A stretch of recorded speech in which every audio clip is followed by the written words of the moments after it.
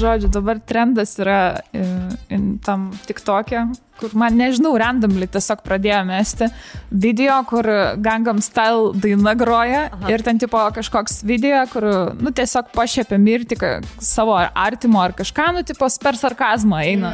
Ir tipo galvoju, kodėl mano vaikinas neatrašo, nors išvaręs yra su draugais visą vakarą. Aha. He's that sexy lady. Ir tipo, okei, galvoju, ir rodo karstą. Nu, žodžiu, tai toks įdomesnis, bet žmonės pastebėjau pradėjo labiau gal susitaikyti su mirtim ten užsienyje, nežinau, nes tiesiog prikoliukus meta. Ir sako, mano ten sesė ar mano ten brolis ar kažkas mano antra pusė žvengtų irgi, taip pat dėl to aš tai darau. Bet aš dar, sakai. Bet ar esi lietuviškas tokius mačius video? Mes nemokam pašiepti mirties. Šiaip, man atrodo, mes mokam kalbėti apie ją. Mes atsilikę esam TikTok'e labai. Nors kelius jau TikTokus juokingus mačiau. Tikrai buvo gerų. Vienas vyrukas darė, aš negaliu pasakyti vardo pavardės, bet jeigu jūs ten kažkokius užsimanote vakare valgyti šūdus visokius ir jisai prisikepęs ten kažko sako, viskas jau, aš jau prisikepiau ir valgo ten ir taip apsimeta, kad verkia. Nu, žodžiu, tai jau biškai ateina tas humoro supratimas tik tokio, kad ne tik ten šokiai kažkokie pagal, kas yra labai cringe, bet galima labai daug creative stuff padaryti. Nes, pavyzdžiui, žinau, kad daugam tai atrodo labai vaikiška, nes, nu, ir vaikai taigi žiūri tuos TikTokus ir panašiai. Bet, pavyzdžiui, aš įsijungiu ir aš tikrai žiauriai prisižvengiu. Nežinau, ką tas algoritmas man meta, bet meta tokį kūrybišką turinį, viskas yra taip juokinga ir kaip tu pažiūri į gyvenimiškas situacijas su tokiu humoru ir kartais aš galvoju, mes visi tikrai gyvenam vienos gyvenimus, visi tas pačias problemas turime, aš galvoju, wow. Tai man labai patinka. Labai bet aš šiaip vakar, man atrodo, mačiau kažkur, kad TikTokas, jeigu neklystu, atseit, darys viską, kad tipo originalus turinys tipo, būtų, nežinau, viršuje, kaip čia pavadinti, kad, nes tikrai būdavo tų juokingų video, kur visi daro paskui copy-pastus. Tai su to pačiu soundtracku. Lietuviai irgi mėgsta. Jo. Nu, tiesiog tu copy-paste, ir čia ir toks žanras, tipo, TikTok. Tai va dabar, kad jie keis inspirational, kaip man tas kažkaip atsimusakė. Tai yra inspiracija. Viskas šiais laikais yra inspiracija. Tai žodžiu, kad, jie dabar bandys iškelti tuos, kurie originalai. Taip. Tai čia irgi gerai. Jūs pastebėjot, kad Instagramas jau nebėra toks, koks buvo anksčiau. Kad dabar tai yra tiesiog, aš gerai, kad atradau funkciją, kad galima išjungti mėnesį visus suggestive postus tau. Eik tu? Nes aš žiūriu ir aš nesuprantu, tipo, einu per sieną ir man tiesiog random žmonių turinį pradėjo mes, tų, kuriuo aš visiškai neseku. Suggested because you like that ar kažkas tokio. Ir tada labai daug video pradėjo mes, kaip TikTokas. Tipo, Instagramas bando, manau, jau video formato būti platforma, o nebe nuotraukų, kaip buvo anksčiau. Aš šiaip pasilgau to seno gero Instagramą, kur 2013 buvo uždėta kokį helvetiką filtrą ir nufotkinti kažkokią visiškai nesąmonę. Padelį. Jo. Ir tau atrodo meniška. Ir dar atsimenu, būdavo tokie rėmeliai visokie. Taip. Ir įdedi, ir ten vos matosi, nes viskas per tas spalvas. Atsimenu, vienas būdavo toks geltonas su rūžavu biški, toks filtras, kur ten beveik nesimato natūralių spalvų. Dedi, nes gerai atrodo. Ir viskas vienos spalvos, kur visi žmonės oranžiniai, tokie su žiauriai žydrom akim. Ir tipo. O, aš valgau Skittles šiandien darbe. Menas. O dabar kažkaip viskas atrodo vienodai. Ta prasme, kažkas, kaip čia su tuo TikToko. Toks pat vaibas, kad visi viską kažkaip inspiruojasi, atkartoja ir tiesiog viskas pasidarė vienoda. Galėtų šiaip grąžinti, kad tai būtų nuotraukų vėl platformo, nebe... Dabar labai video nuėjau. Nes tu nebūsi Instagram'e, tu nebūsi TikTok. Ten jau yra atskiras konvejeris ir atskira platforma. Jo, bet jie turbūt bando, kad jų populiarumų neperspjautų TikTokas, nes man atrodo, kad jis populiaresnis jau Insta, aš nežinau. Aš irgi ne. Čia jaunimas geriau galėtų pasakyti. Jūs vedate TikToką? Darai TikTokus? Ne. Aš turiu 2 TikTokus. Ai, tu turi. Jo, vieną Agnė padarė. Ai, Ai, tu video turi? Jo, video. Ir vienas iš Tokijo yra, kuris ten pavykęs, tai ir stovi. Bet nežinau, gal reikės persimest, reikės turinį pradėti kurti. Šiaip iš Aš girdėjau, kad tik tokie labai žiaurūs yra vaikai, nes ten labai daug vaikų, jaunimo ir ten labai 11-mečiai. Tu, sena pizda, ką tu čia veiki? Ir visi tokie žiauriai išūstri, tai aš bijau net kelt koją tenai kažką. Šiaip aš prisižiūrėjau, tikrai ten, jeigu kažkokį turinį įkelia, pavyzdžiui, būna ir iš podcastų išimta kažkas, aš dažnai man tą pamatau, podcastis kažką sako, nu, tipo išimta. Kažkas kitas įdeda. Jo, kažkas kitas įdeda. Nu ir ten pasižiūri komentarus, tai dieve padėk, nu tikrai vaikai komentuoja ir labai labai žiauriai. Tai iš tos pusės tikrai baisu yra. Tėvai, pasižiūrėkit, ką jūsų vaikai komentuoja. Taip komentuos tie vaikai, žinai čia. O tu turi TikToką? Aš žinok, turiu savo profilį susikūrus, gal kokį vieną buvau video, aš atsimenu per COVID-ą. Nu, per COVID-ą, man atrodo, visi ten. Ir dar jaučiu, kad po šampės taurės, blem, galvoju, reikia čia tipo pasidaryti.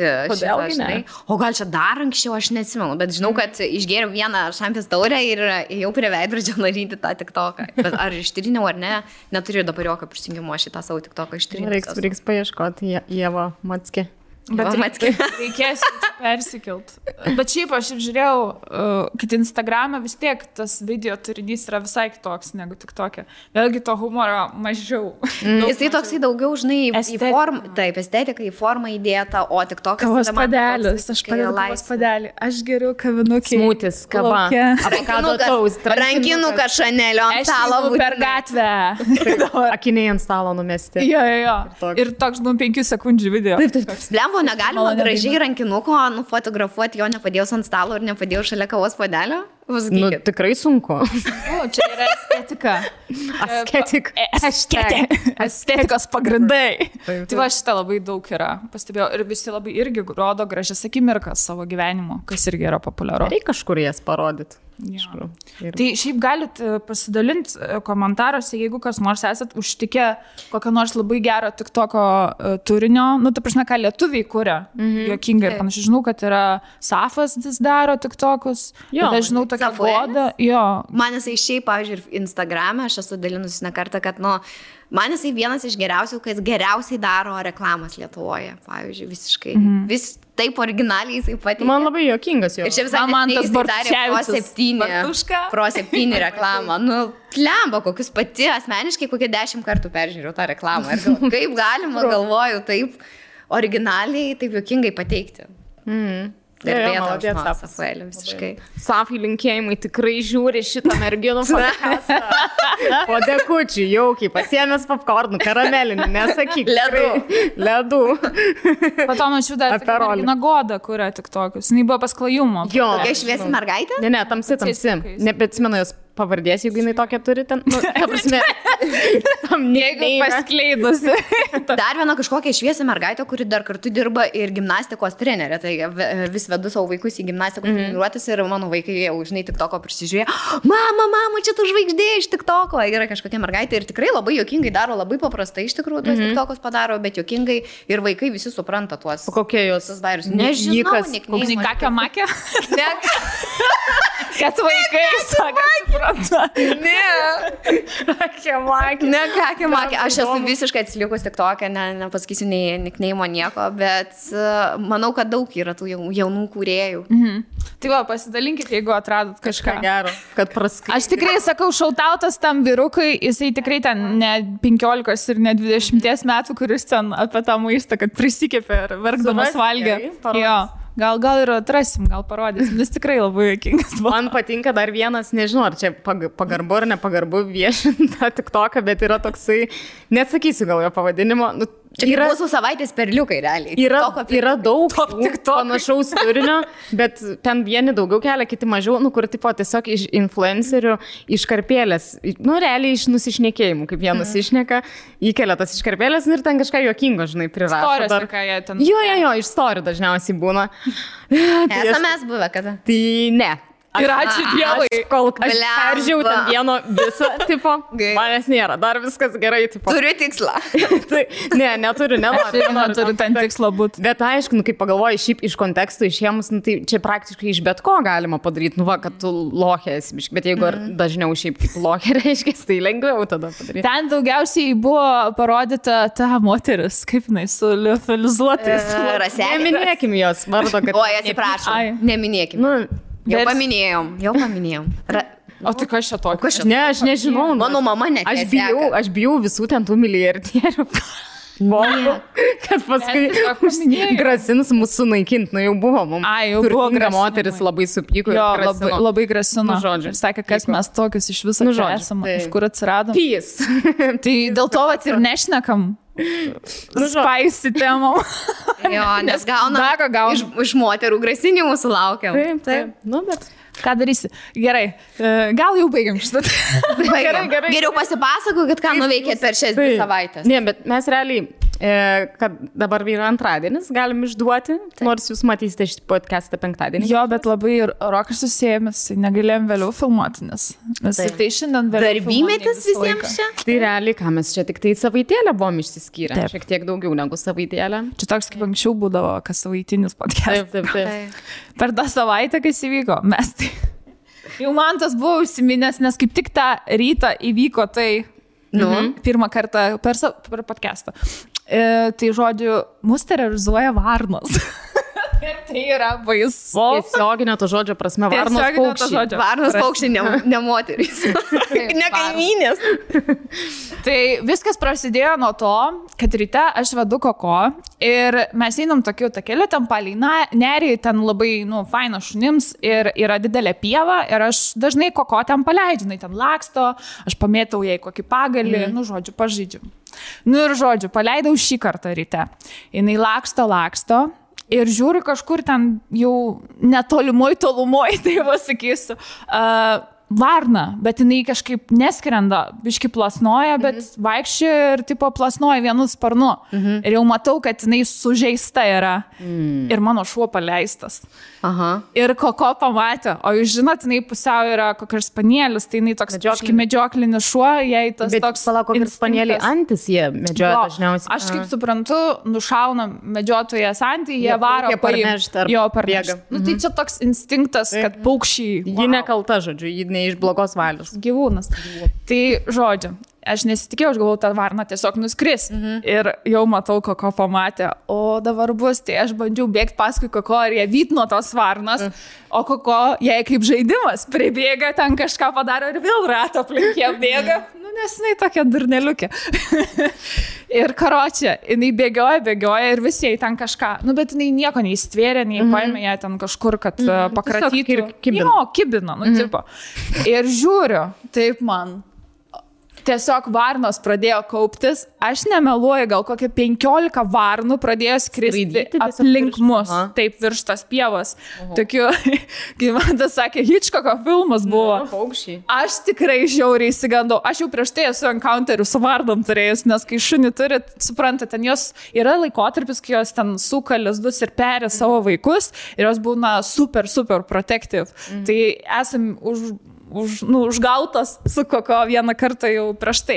Bet šį kartą tai buvo visai kita istorija. Ir žodžiu, tas visas varnos supuolė ir grinai pradėjo pult Koko.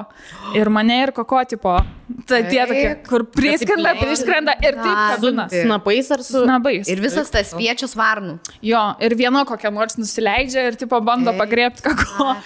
Tai Koko žiauriai įsigandau, sakau, Koko, bėgam! Ir mes pradėjom bėgti ir tas varnas pradėjo mus vytis iki pat pievos galo. Žinau, kada, blėt, jos nustos mus vytis. Koko ten pasimetus, nesuprantu. O tai bėgai reikėjo ar ne? Nereikėjo. Aš nežinojau, ką daryti, aš tiesiog norėjau kuo greičiau pabėgti ir aš tik dėl Koko reikiau. Koko, bėgam, Koko, greičiau, nes jinai dar ten nori grįžti, nes dar ten gyvarna yra. Tai žodžiu, tai abidvi įsigandom, pabėgom, galvojau, tuo ir užsibaigs. Nope, kur tau? Dabar kiekvieną dieną. Tai jau tęsiasi antrą savaitę dabar. Nes tai buvo praeitą savaitę, dabar jau prasidėjo antrą savaitę ir aš galvoju, gal čia kokias 4-3 dienas gal jos ten įskris po to. Ne. tai tęsiasi kiekvieną dieną. Kiekvieną rytą, jeigu aš vedu koko, arba mantas veda koko, tos varnos, jos tupi ant vieno šviestuvo, bet dvi. Viena ta, kur sužeista buvo, man atrodo. Jau atsigavus ir kita varna. Ir jos ten tėvas jos. Nežinau. Ar sutuoktinis? Bet yra dvi labai, labai aršios. Nes yra ir kitų, bet tos dvi yra pizda. Tai žodžiu, kiekvieną kartą, kai einam dabar, yra toks, šviestuvai, kai visą laiką apšviečia. Parodysim nuotrauką. Jo, ir ant vieno šviestuvo, ten vidury to kelio, jos tupi visą laiką. Atskrenda ir tupi. Ir kai jos tupi, jos pamato, vos tu tik peržengi tą šviestuvo pusę, viskas, jos pradeda pult. Ir tipo, jeigu koko eina su manim, jos pradeda vėl skraidyti aplinkui ir vėl griebti. Ir aš tokia, kada tai baigsis? Aš turiu sprendimą. Jūs turit pasiūlyti offering, auką. Tai žiūrėk, aš kokį kumpį, žinai. Tu galvoji, aš neskaičiau, aš perskaičiau visą internetą įmanomą. Ir beje, draugauti su varnom. Taip, ir beje, aš galvoju, ar čia tik mums tai būna, ar ir žmonėms pasirodo būna, ir žmonėms, ir būna žiauriai. Nes buvo vienas atvejis, kur čia buvo Chihuahua. Čia 2016 metais Melbourne. Ir 4 mėnesių šuniukas. Tai Chihuahua mažytė jo. Ir varna pagrebė tą Chihuahua. Ir tiesiog nusiskraidino tą šunį. Vargšas šuo. Ir gerai, kad paleido po to, bet ten nežinau. Bet ne iš aukštai paleido, iš 500 metrų. Ir jis gyveno? Jo, ir nemanau, kad išgyveno. Bet aš tiesiog perskaičiau tą faktą, tai va, yra toks atvejis buvęs ir šiaip žiūrėjau, jau Reddit'e net skaičiau, kad žmonės, ar yra kam nors tas pats atsitikę, tai yra, kad ten, pavyzdžiui, parke vaikšto su šuniu ir sako, kaip išprotėję puola mus. Ir žiūrėjau tiesiog, ką žmonės patartų, ką daryti. Tai pirmas patarimas buvo vengti tos teritorijos. Išsikraustykite. Nebevaikščiokit su šunim tenai. Gerai, šitas atkrenta. Kartais bandau vengti, nenueinu iki to šviestuvo, kur tos dvi varnos mus stebi ir seka. Kitas patarimas buvo nešti riešutų, tipo peanuts, be jokių ten sūrių, nieko, tiesiog. Ir mesti joms, ir kad jos priprastų, tipo ant žemės šalia, kad jos priprastų ir kad, tipo, kiekvieną kartą, kai mes ateinam kažką paliekam, tipo, susidraugaut bandyti. Tai blėt, aš turiu riešutų pasiėmus. Dieve mano. Ir mėtau dabar rytais.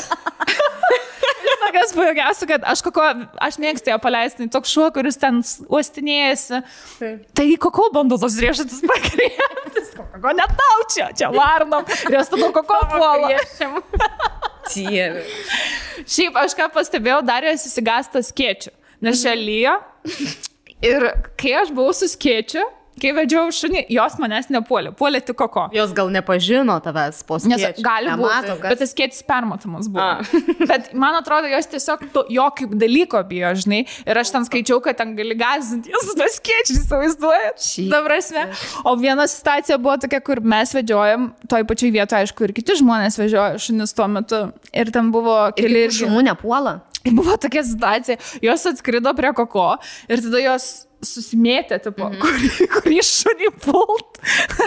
Pradėjo visus pult. Ir įsigandus tam buvo viena mergaitė, sako, kas čia vyks, sakau, čia mus terorizuoja. Čia mūsų reikalai, jūs nesikišat, jau mes iš čia. Eikit iš šitos pievos. Aš labai tikiuosi, kad tų kitų šunų taip nepuola kaip mus, nes būtų labai labai gaila. Aš manau, jūs susidraugavos. Aš matau tokį... Gerai, o tai kokį dar patarimą? Po mėnesio Aistė, tipo, jau, žinot, iš tas vienas namuose 2, kur ta balandžių moteris... Ateina į podcastą, čia su 10 varnų. Kiečiai iš visų pusių, žinai, kad, tipo, kad šiek tiek prisibijotų, bet, tipo, visą laiką riešutai ir visur tos varnos į ant pečių ant galvos viską. Aš žinojau, kad varnas yra protingi paukščiai, bet aš neįsivaizdavau, kad jos gali taip atsiminti veidus. Arba, tipo, šunį, kaip jis atrodo, nes tų šunų ten 100 jaučiu pereina per savaitę. Tai man tiesiog tai yra nuostaba kelia iš vienos pusės, kad tokie protingi šunys. Ir kas keisčiausia, kad man atrodo, kad tos pačios 2 varnos kartais mus atseka net iki mūsų namų. Ta prasme, jos atskrenda į mūsų terasą arba medyje būna šalia mūsų namų. Čia jau net nebejokinga iš tikrųjų šitas faktas, jeigu atvirai. Aš nežinau, žmonės, jeigu jūs esate susidūrę su panašia situacija, help me, parašykit patarimus, ką daryti, nes aš ką skaičiu internete, tai yra vengti, tiesiog išbūti tą laiką, vengti tos teritorijos, nes gali būti čia tas perėjimo metas, kurios super protektyv yra, arba, tiesiog bandys susidraugauti, mėtyti kažkokius skanukus joms gardėsius ir viskas. Daugiau aš nieko nežinau, arba šratinį šaltuvo montuoti. Šiaip skamba neįtikėtinai. Bet aš nenoriu paukščiam nieko daryti. Paimti pagalį. Žinau, kad kai kurios šito bijo.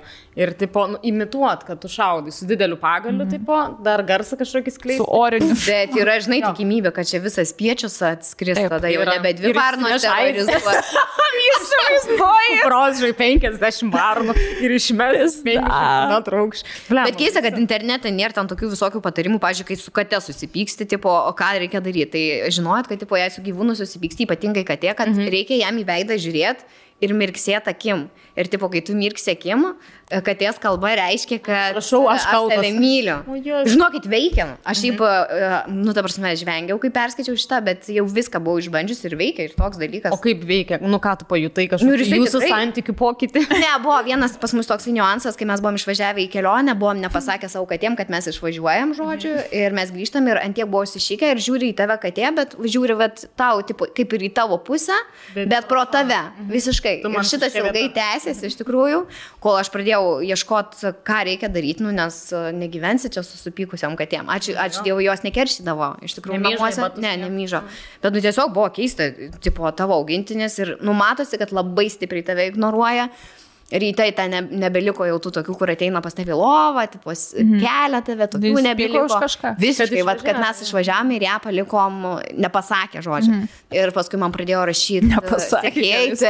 Čia kaip yra, kaip su žmogum, tu turi pasakyti, dabar taip, ten katės. Aš su visa šeimyna, mes išvažiuojam po savaitgaliui, grįšim tada ir tada. Ten data tiksli. Taip, ar ten po savaitės, dabar jūs prižiūrės senelis, ar senelė, ar ten kaimynė kažkas prižiūrės. Ir grįžti, tai turi lauktųjų žodžių parvežti, kažkokį skanuką, ar ten lazeriuką, kaip katė, žinai, ir, ta prasme, su šunim tas pats. Real shit, iš tikrųjų, šiaip skamba. Žinai, kas yra kitaip, su šunim yra taip, kad šunis nekeršyje, jie nelaiko pykčio, jie turbūt iš vis... Pamiršta tą pačią. Jo, nejaučia to, nes aš nežinau, kas kokio yra, kiekvieną kartą pamato viskas, ten, aleliuja, nesvarbu, buvom išvažiavę atostogauti, pamato. Aš turiu teoriją dėl to, kad jiems tiesiog laikas trunka 7 kartų ilgiau negu žmonėm.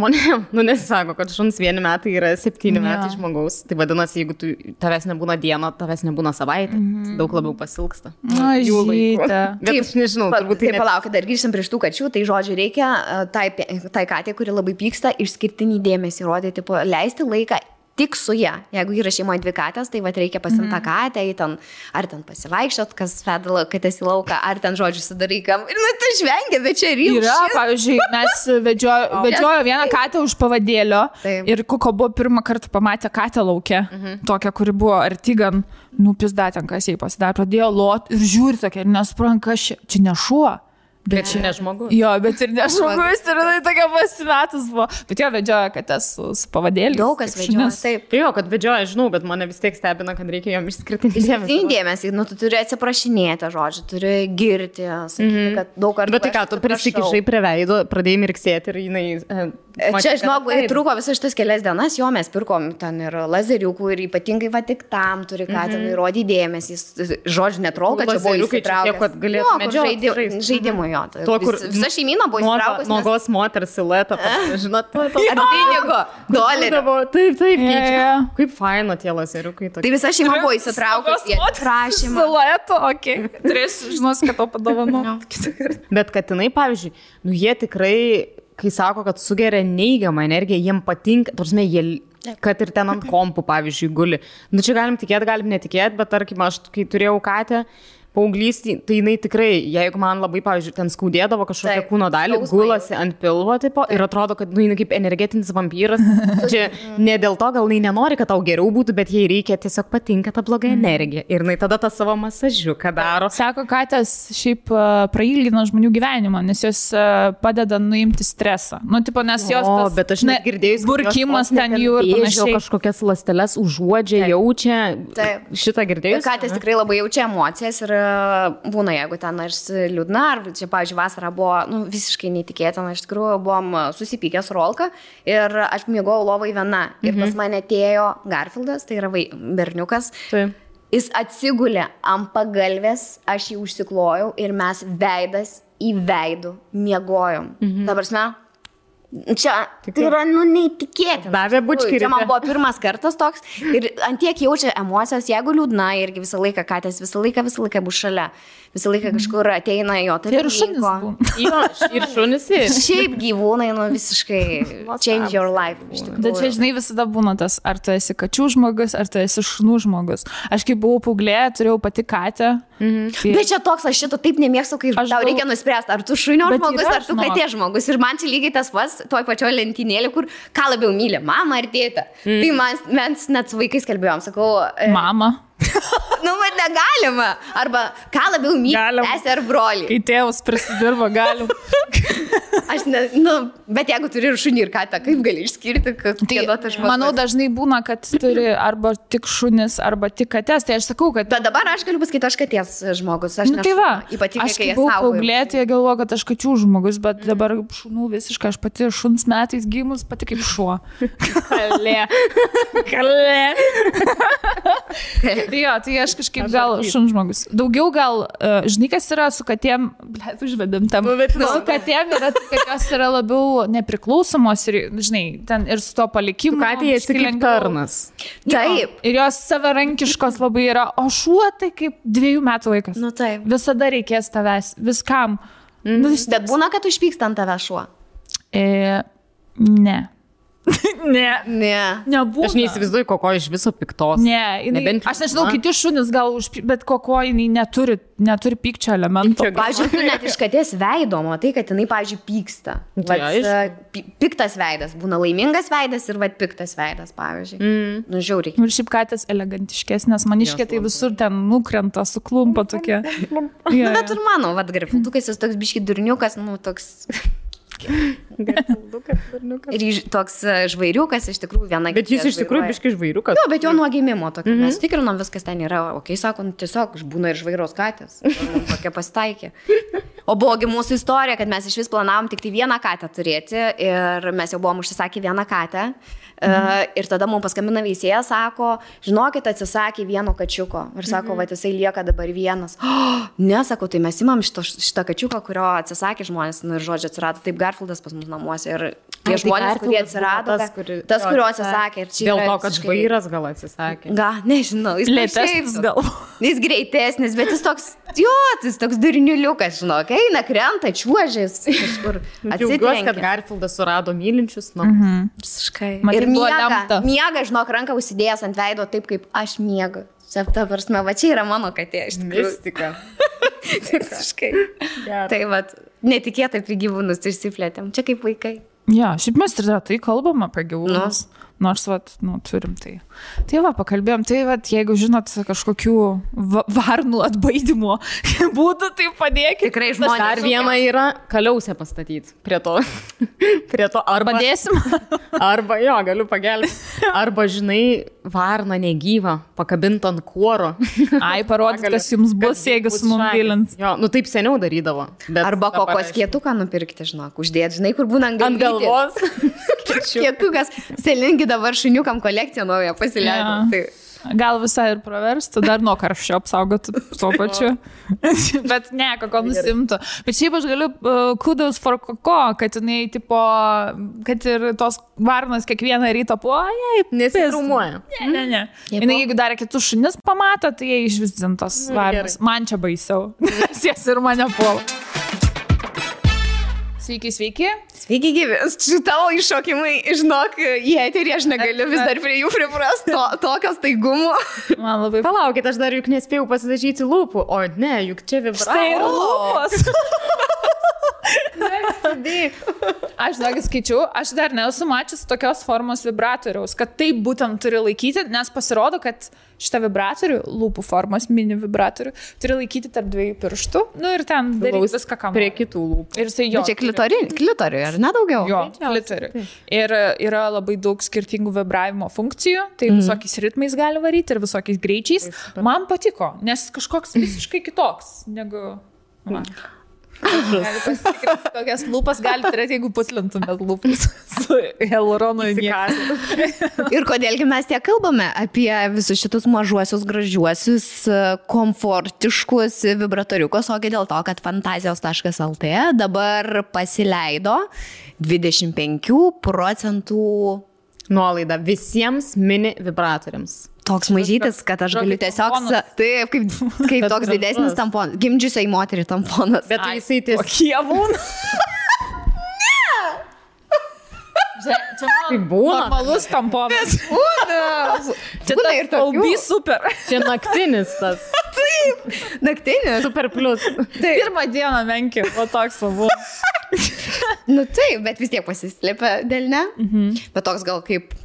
Gražus. Nieko. Bet jis išsiema ar jis tiesiog... Jis tiesiog va toksai yra, įsijungia ir jisai turi 10 vibracijų tonų. Aš sakyčiau, šitas labai elegantiškas. Labai patinka. žavingas. Taip. Pas mane, pavyzdžiui, yra laimingas triušiukas, vadinasi, šokinėk iš joy, pasitenkinimo. Tai žodžiu, 2 galvis, 2 ausis, 2 galvis, be rankų, be kojų, visą klyną plaksto. Kas? Gyslė užvina. Gyslė, 4 gyslė. Tai žodžiu, čia jis yra G taškui ir ausytės klitoriui, kaip aš suprantu. Tai 2 viename. 2 viename. Ir irgi, aišku, galima pasirinkti skirtingų ten tų lygių labai daug. Šitas labai... Nu ir senas geras lūpdažis. Senas geras lūpdažis. Ir jisai, šitas, pavyzdžiui, yra whisper quiet. Toksai tylus kaip šnabždesys. Gali darbo metu ofise. Taip, tikrai niekas jūsų negirdės. Na, labai mielas. Gražus. Įsivaizduoju, jeigu sėdi pras. Arba per Zoomą. Žinai, dar kai iš namų. Šiaip, iš tikrųjų, esu net gyvai mačius ir dar mažesnį nei šitą. Lietus. Bet ten tik toks pakutenimui, turbūt. Taip, mažam maloniumiukui. Tai va, nepamirškit, fantazijos.lt 25% nuolaida visiems mini vibratoriams. Pasinaudokit būtinai. Vasarai reikės daug. Kodėl? Užsiminėt su savim. Pažiūrėkit dabar su ginklais, kas yra Amerikoje. Patent su tais šaudimais, tai yra katastrofa kažkokia. Ten daugiau, sakė, miršta vaikų per metus Amerikoje nuo tokių sušaudimų mokyklai, negu pareigūnų per sušaudimus. Nu, kai jie privalo atlikti savo pareigą. Tai jūs įsivaizduojate? Čia yra baisu. Ten labai daug vaikų miršta tokiu būdu. Ir ten įsivaizduojate, vyksta mokymai. Taip, pas juos yra normali, kaip pas mūsų saugaus eismo tipo būrelis, tai pas juos mokyklos šaudimo. Tipo, kaip elgtis, jeigu vyksta sušaudimas. Čia yra labai baisu. Ir tai yra žiauru. O ten nieks iš tų visų respublikonų, nes matai daug tų respublikonų net buvo atrasta, kad jie yra remiami tos NRA, ta nacionalinė ta ginklų asociacija kažkokia, kurią dabar ir Trumpas labai remia ir visada remia ir tai yra žiauru. Ir pas juos jokių reformų, nežinau, gal dabar sukils po čia paskutinio to Teksase sušaudimo, nes...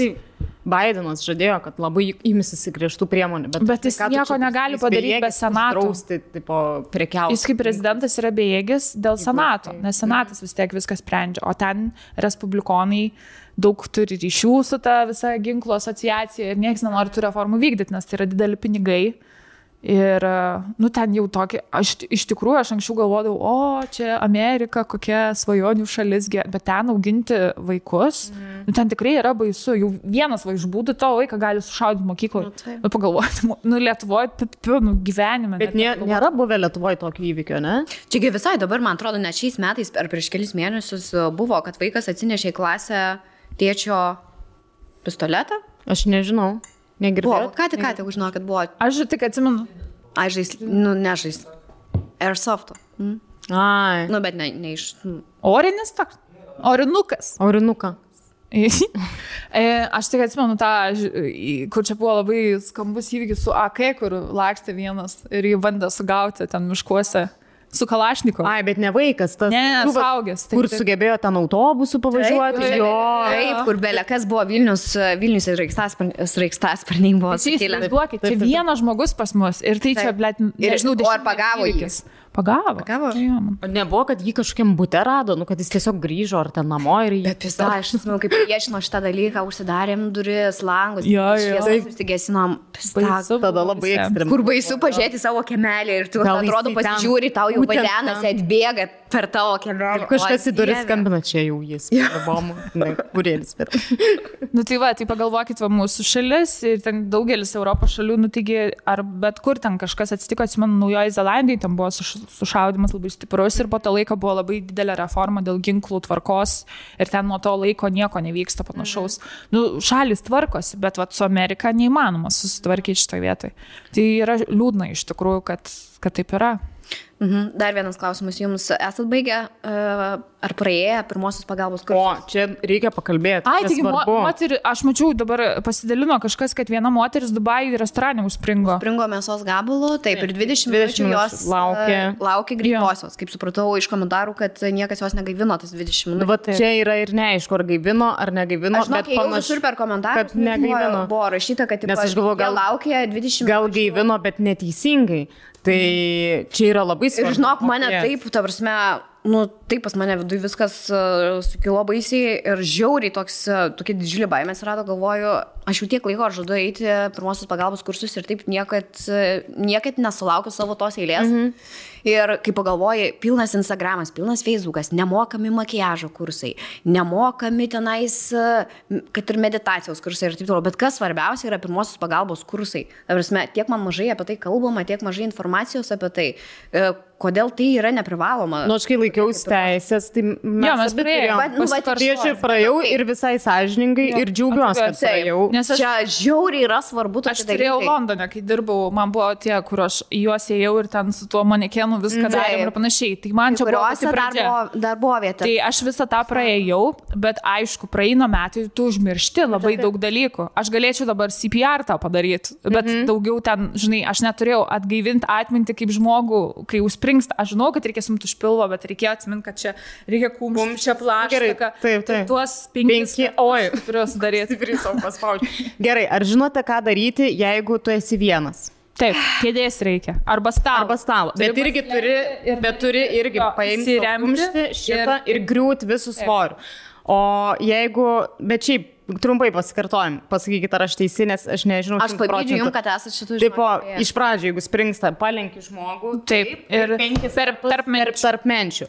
Tada darai 5 kartus šitą Heimricho manevrą ir tada kartoji. Ir tada, jeigu žmogus dingsta jo, ta prasme, apalpsta, nežinau, dingsta sąmonė jo. Gaivinėjau. Tada jau CPR darai. Yra įmonių, kurios kiekvienais metais atnaujina vis savo darbuotojų šitas žinias, prisimenė ir taip toliau. Bet aš atsimenu, jo, kai laikiausi teisės, buvo šitas dalykas, bet dabar, pažiūrėjau, teisės laikiausi. Nu, jau daug laiko praėjo, čia reikia vis pasikartoti. Ir toks, kur dabar jau norėčiau jungti ir vaikų sritį, žinai, nes vaiką šiek tiek kitaip reikia gaivinti. Aš žinau, kai mes kūdikius mokėmus, kaip gaivinti reikia. Ant kelio. Ten davė vaiką realiai, baby borną. Ir tipo, jo, tai lygiai taip pat tarp menčių turi daužyti, bet būt palengvėm pirštis jo. Tai jeigu kažkas iš mūsų žiūrovų yra tuo domėjęs ir iš vis dirbat kažką su pirmąja pagalba, tai parašykit man, kur gali baigti tokius kursus, nebūtinai grupėje. Tai galite rašyti man tiesiogiai. Bet online yra tas kaip teisėm. Aš noriu gyvai matyti, aš noriu, kad man tiesiog parodytų, kaip... Matai, per COVID, kai buvo, nevyko tie gyvi tokie, man atrodo, iš viso, dėl to dabar turėtų jau būti atsinaujinti. Ar žinot, kad kai Orijus kažkur skrido, matėt? Taip, irgi nukeleivis lėktuve. Mirė? Jo, širdis jiems sustojo, man, nežinau tiksliai, bet aišku, čia nebuvo tas atvejis, kad žmonės nemokėjo gaivinti, nes iš karto sakė 5 gydytojai pristatė, bet jis tiesiog išbuvo tualete ar valandą, ir nieks nepatikrino, nes šiaip aš kiek suprantu, tie skrydžio palydovai, jie turi karts nuo karto patikrinti, jeigu yra užimtas tulikas tiek laiko, tai kažkaip praleido šitą. Čia jau gali būti oro linijos aplaidumo byla. Problemų. Nu, žodžiu, bet kaip bebūtų, tikrai labai svarbu žinot, mokėti, kaip Bent jau ir būt nebijoti, kad vis tiek yra svarbiau kažkoks veiksmas negu jokio veiksmo. Man draugė pasakojo, kuris tardėse yra, tipo, ką daryti, jeigu žmogus miršta ir, tarkim, žmogus miršta šalia tavęs sėdė, tarkim, irgi širdis sustoja ten kažkas, kur sako laikyti kūną. Nes tu tai skrendi ir jeigu ilgas skrydis yra, ką daryti, žmonės toliau tipo sėdi ir žmogus tiesiog miręs yra. Ir dažniausiai į galą, tipo, dažnai tualete irgi gali laikyti, tipo, dėl to, kad, nematytų tas. Taip, nes vis tiek panika. Bet tikriausiai tikėtina, kad jau jeigu surandi mirusį žmogų, tau lėktuvas turi nusileisti, ar ne? Taip, bet žinai, iki to gali būti 2 valandos. Jeigu tarp vandenyno skrendi. Jeigu tarp Atlantinis skrydis, tai ten iš vis, tai ir turi skristi, kol baigsis Atlanto vandenynas. Tai va. Kažkaip šiaip paskutiniu metu, sakau, Orijaus tas įrašas, kad lėktuve yra žmogus, tada šita moteris, kuri užspringo, tada dar vienas buvo dabar pasidalinimas vakar. Kur nutrenkė vaiką. Perėjo mergaitę, partrenkė ir ten, kur paskaičiau, kokį sužalojimai Anglijoje, toks, kur paskutiniu metu labai daug tokių, ne? Jo. Aš dar žiūrėjau kelių mašinos žmonės mane su... Vis dar rodo šitą laidą? Jo, per LRT. Daug metų. Gera laida. Ir aš suprantu, kiek pas mus dar trūksta keliuose dalykų. Nes, pavyzdžiui, viena laida keliai mašinos žmonės, o kita vienam gale kablys, kur atrodo amžinai ją rodo. O vienam gale kablys irgi rodo? Taip, rodo. Per kažkokį jų ten dukterinį kažkieno kanalą, bet rodo. Dar gyvas kablys, dar kabo. Žvėjai, jie nesustoja. O žinot, kad yra žvėjų reikmenų naktinės parduotuvės, kur per naktį dirba. Čia načnykas žvėjų. Aš tai negalėjau patikėti. Trūklio lervų pasimti eurą parą. Nes kiti ten... Labai dažnai man naktys liekų prireikia. Toks, kur... Jeigu tu varytum į naktinę žvejybą. Taip, ir pritrūksti kažkokio pašaro. Dieną nusipirkti? Ne, aš manau, kažkaip žiauriai keista, man, sorry. Keista, bet įdomu, kad yra. Fainu. O ką tu pradėjai apie keliai mašinos žmonės? Žodžiu, buvo avarija labai didelė, čia nesiniai įvykusi ir Agne, gal gali biškai paguglinti šitoje vietoje. Žodžiu, buvo jaunimas 18-mečiai, 19-mečiai su BMW ir ten irgi nesiniai teisės ir ten buvo tas, kur važiuoti link Saulėtekio. Ja. Ir aš kaip suprantu, ten yra didelė problema, kai labai lyja smarkiai, nes ten yra tos provežus, kaip čia pavadinti, kad ten vėžės, kurios, jeigu tu labai didelį greitį pagauni, slysta ir ten varai į prieš iš karto, nes nėra jokios senelės normalios, kuris sustabdytų automobilį. Ir ten vienas ekspertas sakė, kad čia būtinai reikia tipo normalios sienos, ten betoninis, nežinau kokia ten būna, kuris sustabdytų automobilį, tada išvengti tokių situacijų, nes ne pirmas kartas. Jo. Ypatingai, kai labai lyjas. Ir aš supratau, blemba, ten tikrai labai pavojinga. Ir ten, kai parodė ten visą tą vietą, ir sako, net ten, kur yra tiltas, sako, net to tilto tie kraštai turėtų būti suapvalinta, nuo apsauga uždėta, nes dabar jeigu kirstus mašiną, sako, tiesiog mašina, taip va. Tiesiai. Perpjauna, nes viskas labai status kampai. Bet aš tikiuosi, jau dabar po šito įvykio kažką... Dar nieko nedarys. Vilniaus miesto savivaldybė nieko nedarys. Šitą sako, yra tiesiog tas tvorelė padaryta tokia, atskirtimas, kad žmonės nevaikščiotų per tą, nes ten ir greičiai ir visa kita. Bet sakė, jokių ten papildomų sienelių nedarys, nes tada reikėtų, sako, visur daryti. Jau čia vairuotojų yra... atsakomybė. Ir visi pasirinkti saugų greitį ir panašiai. 4 žmonės toje avarijoje ir mirė. Jo, visas jaunimas. Labai gaila iš tikrųjų, kad tokių 2 sesės ir vaikinukai. Baisu. Žinot, blemba. Tas vairavimas atrodo čia labai smagu ir faina. Bet ir smagu ir faina, bet ir baisu. Jo, bet ir baisu. Kai pagalvoju visokias pasiekmes, kas gali vykti. Beje, dar kartą pakartojo, čia jeigu kas nesat dar girdėję šito, bet tikrai turėjot visi girdėti, tai visada bandykit ne šonu į kur nors trenktis, jeigu gali tik tai galu arba priekio. Nes vos tik šonu, tavo mašinai šakės ir tavo gyvybė yra šakės. Nes jiems buvo, kaip jie į priešpriešą išvažiavo ir jie šonu trenkėsi, kita mašina į jų šoną. Ir visi mirė. Bet jeigu tu trenkiesi priekiu arba galu stengiasi trenktis, tai tu gali išvengti mirties. Nes šonas yra, sako, nieko neapsaugoto šonas. Tai yra tiesiog durelės. Tai yra priekis ir galas yra didesnė apsauga. Ai, nu jo, bet aišku, tu greičiausiai bandai iš vis išvengti susidūrimo. Jo, tai aš manau, kad čia buvo irgi tas atvejis, bet sako, kiek įmanoma, jeigu jau matot, kad negalite išvengti avarinės situacijos ir jeigu norit kuo labiau mažiau žalos padaryti, tai tik priekio arba galus stengtis trenktis kitą mašiną. Jeigu spėjai, sumastyti, jeigu spėjai. Jo, tai čia va ką išmokau iš keliai mašinos žmonės. Ačiū. Ačiū šiai laidai. Per LRT rodo, ne? Jo, per LRT. Anksčiau aš labai ją žiūrėdavau ir labai man jinai patikdavo, aš kažkaip dabar galvoju, kad jos tiesiog jau nebeliko eterį, surodo yra. Yra. Kita naujiena. Lietuva nupirko Bairaktarą. Ta prasme, ant kiek tai yra jėga, ant kiek man visas tas dienas toks pasididžiavimas buvo ir kai augo ta suma vis kilo ir kad taip greitai kažkas nuostabaus. Tai ar aš nesumeluosiu, per 3 dienas... Per 3 dienas buvo surinkta 5,9 milijono. Aš nežinau, tai šiandien tapinos sumos paskelbė, ne? Beveik 6,9. Yra neįtikėtina. Ir man labai faina ir kad, kaip sakė, kad buvo aišku ir didesnių taukų, ar ten iš kažkokių verslų, bet vis tiek didžioji dalis tų pinigų buvo iš pavienių žmonių, mažos sumos. Tai vadinasi, kad visa Lietuva apsijungė, susivienijo ir visi, kas kiek galėjo nuo savęs. Ir man taip gražu visus tos istorijos, kur aišku, ten ta babos žinutė. Taip, kur vaikai taupyklės, žinai. Vaikai taupyklės daužo, ten versliukų savo kūrė, ten pardavinėja kažką, man ant tiek yra gražu toks tas bendrumas ir tu supranti iš tikrųjų, kad tokių žmonių gerų, užjaučiančių žmonių Lietuvoje, kad jų yra dauguma. Ir tai yra taip nuostabu, kad ne tie, kurie garsiausiai rėkia, yra jų dauguma, o tiesiog tie, kurie tyliai savo daro gerus darbus. Tai labai, labai džiaugiuosi, tikrai labai didžiuojuosi mūsų šalim. Jo, nes aš jau buvau vienu momentu, galvoju, blemu, čia visi tik tai skundžiasi, jau pradėjo karu ten skūstis tie visi, ten delfiniai komentatoriai. Ir galvoju, kaip čia dabar bus, ar surinks čia tos 5 milijonus. Ir kai viskas prasidėjo, kai tu matai žmonės, realiai čia yra mūsų visuomenė. Ir tu matai, kiek jinai padarė.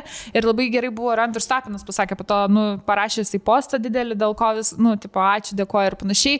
Ir ką tai įrodė, kad ne tik tai, kad mes padarėm, kaip pirma šalis iš vis žmonės surinko pinigus, kad ginkluotę nupirktų kitai valstybei, bet kad tai suvienijo ir mus ir parodė, kad mūsų yra dauguma tų žmonių, kurie palaiko ir kurie nori gero ir linki gero. Tai šiaip buvo labai smagu skaityti visus ten komentarus, kurie prisidėjo, aš ten vis grįždavau ir skaitau. Kiek padidėjo babkių, kiek dar daugiau turiu. Ir šiaip visa ta komunikacija, tipo, jazz dudes. Eik tu, tai. Labai gražu buvo ir šviesu ir labai smagu matyti tai. Belen kaip didžiuojasi tiesiog. Ja, aš irgi. Didžiuojasi Lietuvą labai. Aš irgi. Šaunuoliai visi labai gerai pavarė. Sveiki sugrįžę. Šiandien mes turime naujus draugus, tai yra kupolus.lt. Jie pardavinėja. Ko labiausiai moterims reikia? Dėl ko mes labiausiai džiaugiamės? Švarios, skaniai kvepiančios patalynės. Ir ką man labiausiai patinka veikti? Gulėt lovai. Ir valgyt. Jie turi įvairiausios patalynės komplektų, įvairiausių spalvų, ilgaamžiškumas garantuotas, medžiaga tvari, draugiška gamtai. Ir kas yra labai smagu, pavyzdžiui, aš laikau 100% medvilnės patalynės komplektą. Pavyzdžiui, oranžinės spalvos. Taip, violetinės spalvos. Ir šiuo metu taip, pas mus yra būtent satininės medvilnės komplektai, tai kas nežinot, kuo skiriasi satinas nuo paprastos medvilnės, aš dabar audėjėlė ekspertė jums papasakos. Pirmą kartą girdžiu, nes visada satinas yra atskirai satinas, bet va medvilnės satinas. Taip, tai iš esmės yra tiesiog jisai skiriasi tuo, kad pynimas, audimas įstrižų būdu vyksta iš gerokai plonesnių tų medvilnės siūlų, jinai yra daug kartų labai iššukuota, tai dėl to gaunasi labai tvari, tvirta ir švelni, daug švelnesnė ta medžiaga ir plus jinai labai gerai prisitaiko prie jūsų kūno temperatūros. Dėl to žiemą jums bus nešalta, o vasara bus nekaršta. Ir jinai tokia blizgesnė, tokia... Taip, labai tokį prabangos prieskonį turi. Man iš tikrųjų labiausiai patinka satininėse... Pas mane irgi namuose vien, bet aš dar iš šeimininkutės pusės noriu pasakyti, man asmeniškai 100% medvilnės satino patalynė labai labai gerai skalbėsi ir dar vienas nesusiglamžo, aš ją įskalbiu, tiesiog kaip čia, kaip prapurtau ir iš tikrųjų man jinai nesiglamžo taip kaip kitos medžiagos.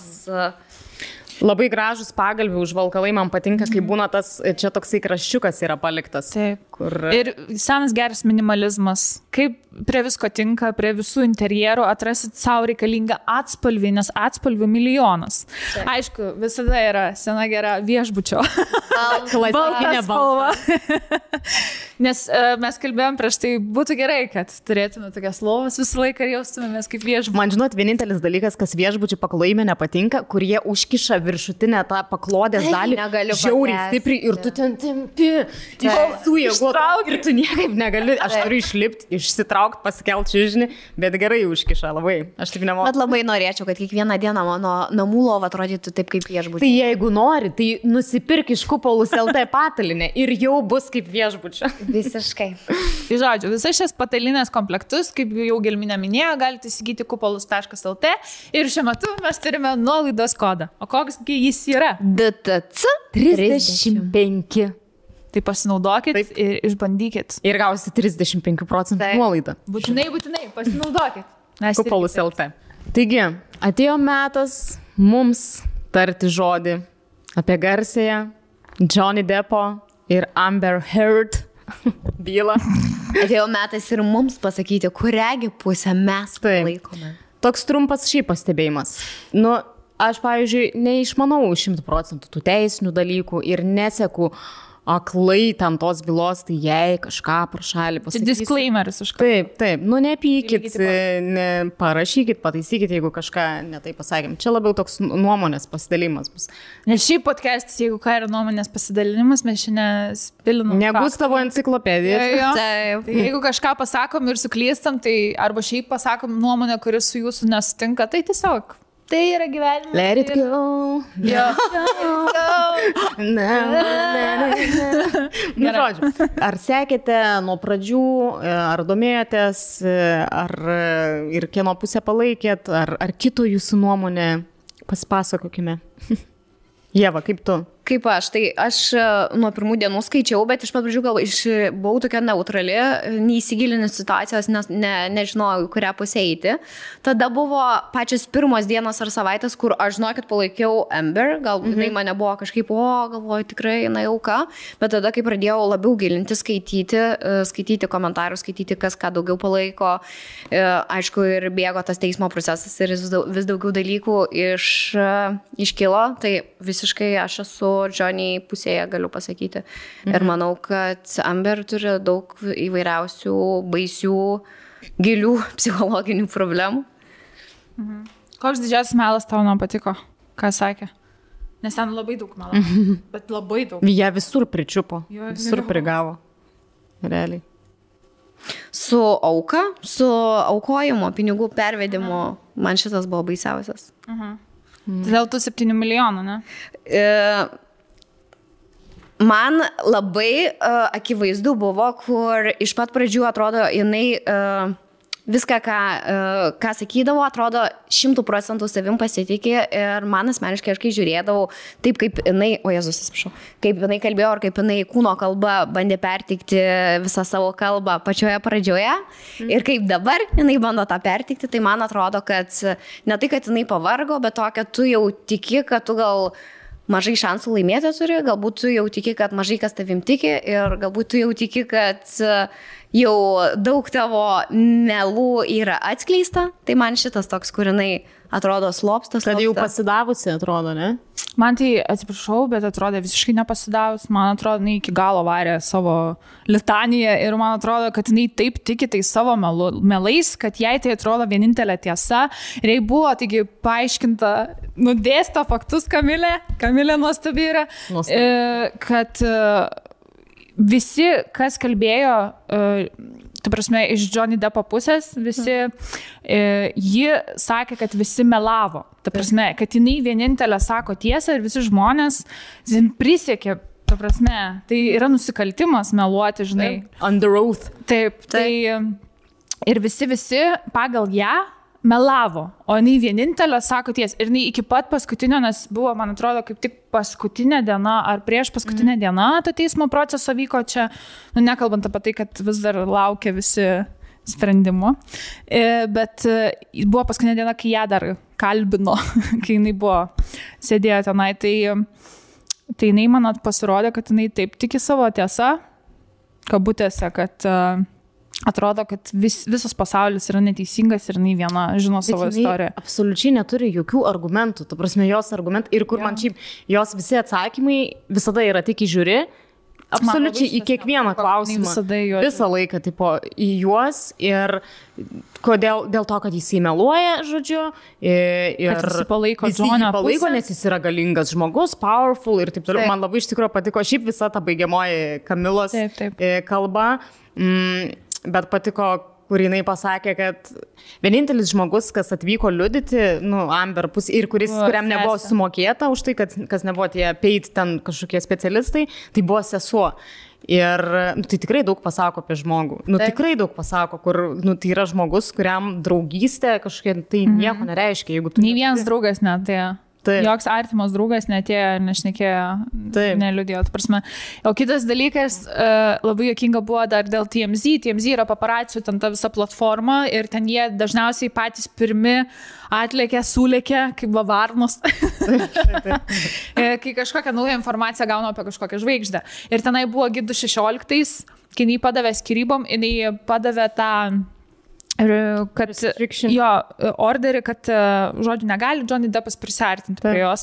Ir jai praslydo kelis kartus. Vieną kartą praslydo, kai jinai liudėjo tam 2016, man atrodo, buvo ta video medžiaga, kur jinai pasakė, kad TMZ, which was alerted, ir tai reiškia, kad jie buvo informuoti, o jinai ten teigė, ta prasme liudijo, kad tipo jie nebuvo informuoti, aš nežinau, kaip tai daryti, Ir galiausiai jie prasistatė būtent tą akimirką, kai jinai išėjo iš teismo, tipo po to orderio ten, ir parodė, jinai atsuko dar savo žandą, kad tipo ten buvo mėlynė ir kad jinai buvo sumušta ir net buvo video tos toks, tai kur jinai tokia...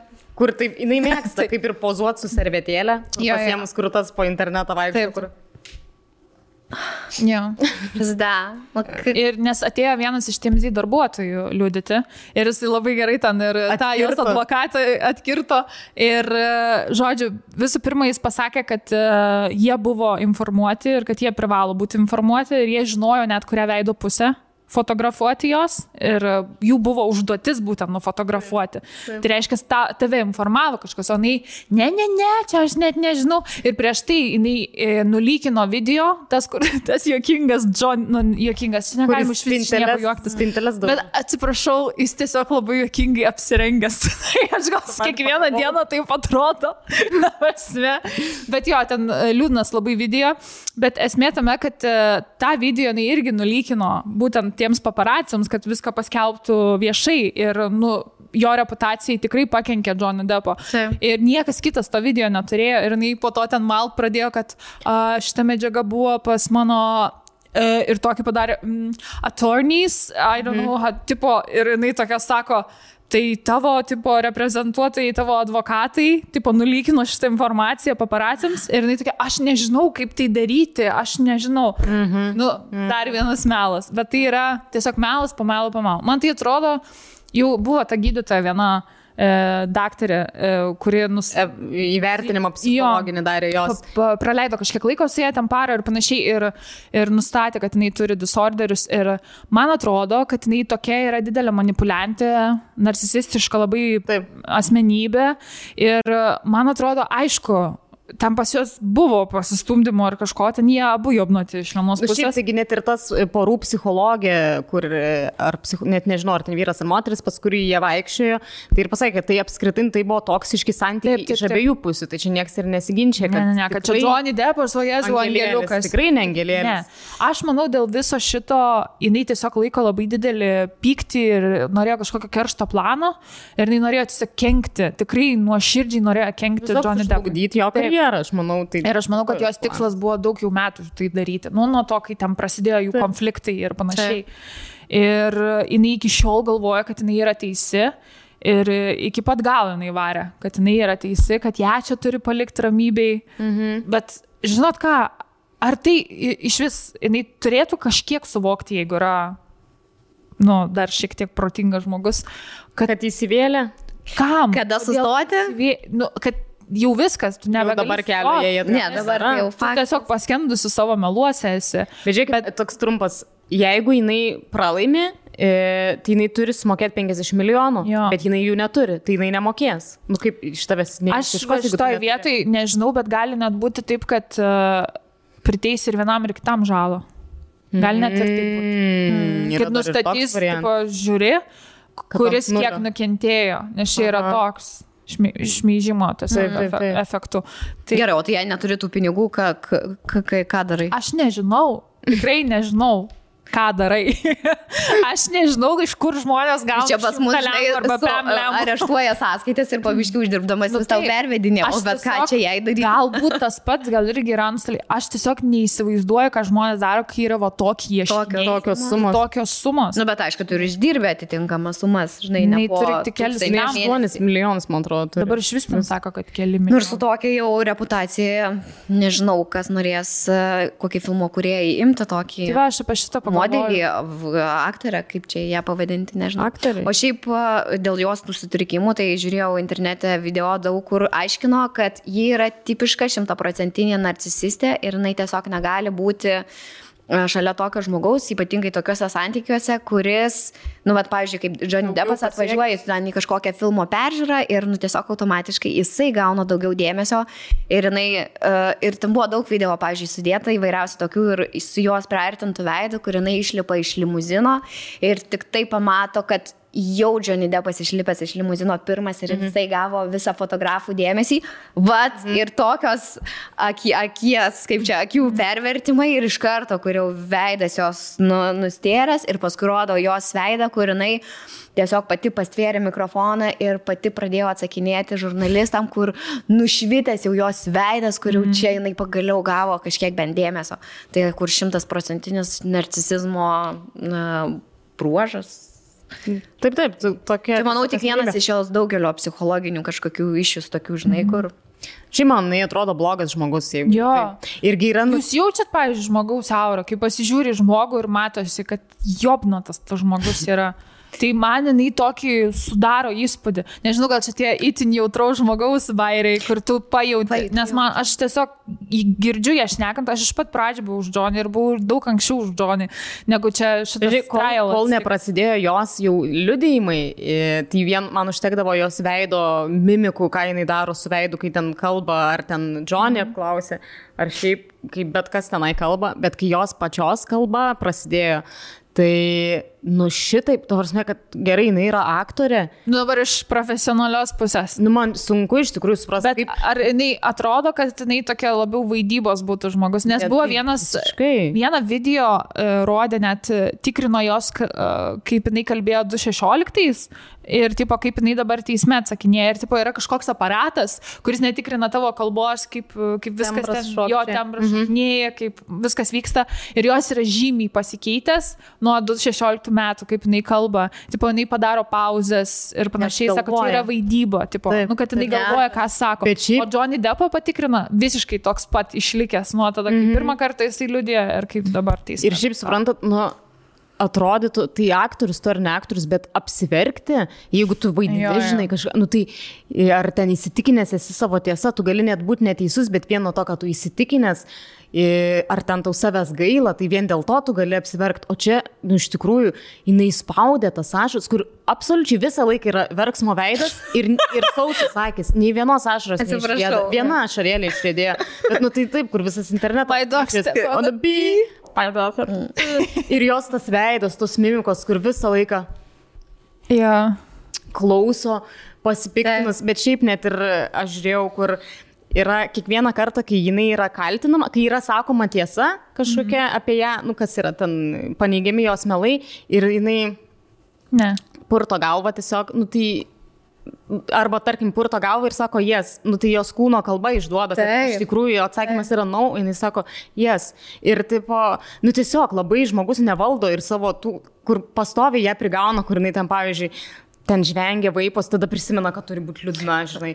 Ir Arba pilna akių, man viena akis labai daug, žinai, žmogų pasako ir ten, kur kalba ir būna, kur Johnny Deppas kalba ir akis persiverčia, žinai, kur atrodo, tu kartais negali to sukontroliuoti, tavo kūnas tą, žinai. Dažnai varo savo tiesiog kažkokią ten naratyvą ir dažnai žiūri tą žiūri. Ir kai jos klausia ir jinai varo daugiau ir tada jinai, kai pasimeta, kai kažko išgirsta, kad buvo klausimas, kartais jinai taip vaidindavo, kad neišgirzdavo klausimo ir jinai prašydavo pakartoti. Taip, jo, nes tu turi tiesiog turėti laiko apsimąstyti. Arba, pavyzdžiui, kur jinai vaidino, kad ten bijo Johnny Deppą, kuris kažkaip ateina. Ir tas video.